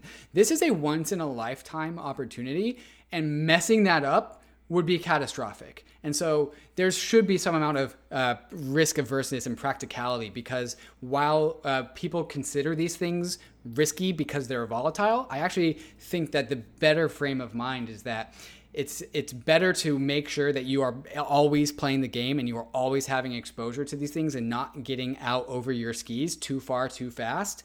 And then because this is a once in a lifetime opportunity, we don't have the ability to go back and do a do-over if you mess this up. Yes. All that said, of course, I think if you talk to a traditional financial advisor, they will skew to an allocation that is far too light on crypto. So if you're talking to someone and they're like, hey, just 1% of your net worth, 2% of your net worth, and you're in your 20s, you're in your 30s, that is probably way too low for the type of exposure you need in this new asset class. As David said, the internet doesn't come along very often, an opportunity like the internet. Most of us listening to this, many of us, we're too young to get in on the innovation, the potential that was the internet. But we're not too young for crypto. We're here, the right time, the right moment. But don't expect a crypto-like opportunity 20 years from now. You've got to take advantage of it. You got to start the journey. One other underrated way, I think, to get exposure to crypto is set up a way to earn crypto. As David was saying, this is an entire economy that is being created. You can write, you can construct media, you can work for protocols, you can do art and issue NFT tokens. You can earn crypto in this new economy that way. So if you don't have the cash right now to invest in crypto, and a lot of us don't have the cash to put forward in crypto, learn about this space and figure out ways to earn crypto, figure out ways to work for protocols. There's a massive amount of job opportunities, career opportunities that are going to be created in this industry too. And that's another reason to get in now. Yeah, we should definitely be looking at the price graphs of Bitcoin and Ether in 2020 and 2021. And it's the market cap that has been piled onto these things are in the billions and billions of dollars. And especially with DeFi protocols and their DeFi tokens, like Ryan said, some DeFi protocols have hundreds of millions of dollars in their treasury that they are looking to pay people for their labor. In addition to that, the NFT industry, the art industry, where people are making digital art, are selling for pretty lucrative sums. So if you're an artist, maybe look there. If you are just a community manager or somebody who's good at just writing or content production, go into the Discord channels of DeFi protocols because they are looking for valuable community members. Ryan, I have a prediction that Ethereum will generate more jobs than the top 100 companies in the S&P 500 combined over the next decade. And it's because the amount of valuable surface area, employable surface area on Ethereum is so incredibly large. And if you are looking for ways to break into this industry, all you have to do is try a little bit. Just go and sneak under and peek under the hood. There are job opportunities everywhere for people that have proven to be able to contribute value. So first step is to get your education, and second step is to start contributing value into the industry. Well said. Everyone talks about the GDP of the US, the GDP of China, these big nation states. Well, the GDP of the Ethereum economy is going to 10x, is going to 100x over this decade. So there's a tremendous amount of opportunity there. Okay, so that's how you get started. Those 3 steps, some allocation of your portfolio. We talked about this. Bankless also provides resources for you. So this entire program was created to help people on the Bankless journey. One of those resources is the Bankless podcast, which you're listening to an episode of. We put this out in video form, so you can check it out on YouTube if you subscribe. We also push it out in audio form, so you can listen to it that way. In general, we try to get the Bankless message to you and Bankless resources to you in all of the different mediums of media that are available. We also have a newsletter that we publish. So there's an entire program built around this to help you and those who want to go on the Bankless journey, equip you with the resources that you need to figure out this crypto landscape. David, you want to get into some of the details of what is in the Bankless program? Yeah, it's so funny when I'm looking for information about some certain DeFi protocol or I want to learn how to do something. I'll go and type it into Google and the Bankless newsletter will be the first thing to show up on like how to do X in DeFi. And if you are looking for specific information about stuff in Ethereum, Bankless probably has content for you. So definitely check out the Bankless guide, which is our index of all the useful tactics and information and theses and articles. And it's just a treasure trove of content. The Bankless podcast on YouTube, every Monday is a podcast, which is a deep dive into one specific topic with one guest. On Tuesdays, we do our State of the Nation, which is something in the news cycle. And that's a live stream on YouTube. On Fridays, we do the weekly roll-ups. On Wednesdays, we do AMAs. And that's just the YouTube and podcast. That's not including the newsletter, which on the newsletters, there's the Market Mondays, the Tactic Tuesdays, Writers Wednesdays, Token Thursdays. And then for the people that subscribe to the Bankless newsletter, for the paid side of things, there's also the Bankless Discord, the Bankless community, where the Bankless Nation meets. And so if you want camaraderie and support and help, one of the most useful places that exists in crypto is the Bankless community inside the Bankless Discord. And so if you want that, that's available to premium subscribers of the Bankless program. Yeah, absolutely. I can't emphasize enough the value of community. You know, when pioneers were going west, they hitched their wagons together, right? Because they recognized there was like strength in community, and the only way to survive on the frontier was through these communities of people who are helping one another. There are all sorts of risks in DeFi, in crypto, guys. There are scams, there are hacks, there are false promises. There's ways to lose all your crypto assets if you lose your private keys. You need a community of veterans who have experienced some of these things. The way I learn the most is honestly through other people in the crypto community, in the DeFi community, and we've built a fantastic community of pioneers in the Bankless Nation. So tune into that. All right, David, we should kind of conclude with this because we've talked about all of the opportunities and all of the potential. I feel like people, once they've gotten to this point, and heard us describe this, they're probably hyped up. They're probably really excited. They want to start now. They want to do this, but we have to also issue almost a warning about this space because it's not for everybody. Crypto is not for everybody. And I think it's important that people take that message and let it sink in, because with all of the reward and upside potential, and if we're right about this industry, this bankless money system, like 10x upside, 100x upside, like there's massive opportunity, massive upside. If we're wrong, right, you could lose what you put in. And not only that, when you're out on the journey using some of these protocols and tools, there's all sorts of bad things that could happen. Can you talk a little bit about the risks that are involved in the bankless journey when we start heading west? Yeah, the risks are almost infinite, right? Because they come in all different shapes and sizes. And so somebody that's mastered the realm of crypto today, it doesn't mean that they've actually mastered the realm of crypto tomorrow. Things change all the time. And so the learning process never stops. We use the metaphor, the dark forest in the crypto world. And the dark forest is this metaphor where you have to get from one side of the forest to the other. And during that process, there is no trail, there is no leader, there is no path to follow. And meanwhile, it's dark and there are monsters out there that will eat you. And the cool thing about crypto people who have navigated through the dark forest is everyone who's on the other side understands that everyone else has made it through the dark forest. And so there's a certain amount of camaraderie for all the people that are on the other side of the dark forest. Getting through that dark forest is not easy. And that's why we've created the Bankless program, to help make that process easier. Some of the more specific risks is there are people out there that are incentivized to quote unquote pump their token so you can buy their token. And they really want you to buy their tokens because then they can sell their token and they make money. So there's like these scam artists that want you to just buy their bags. That's a risk. There's smart contract risk. The DeFi protocols, especially the newer ones, can have exploits. Sometimes when one DeFi protocol hooks into another DeFi protocol, that interaction can go wrong. So that's a risk.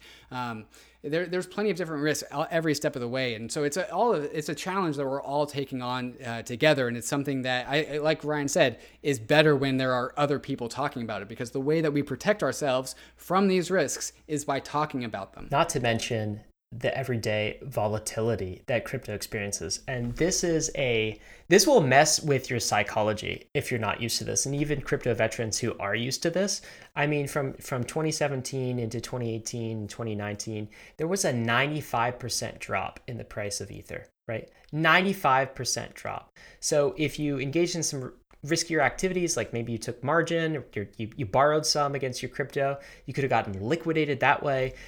During the worst of the bear market, what always happens is narrative turns sour and everyone thinks it's over, crypto is dead, it will never resurrect. And when you're in those moments, it really feels like they might be right.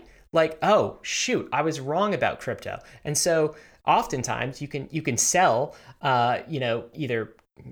you could sell during the worst possible times. You sell at the bottom of a bear, or maybe you sell as things go up a little bit, but you haven't fully realized the opportunity. So this volatility alone makes crypto just very jarring and very difficult to people.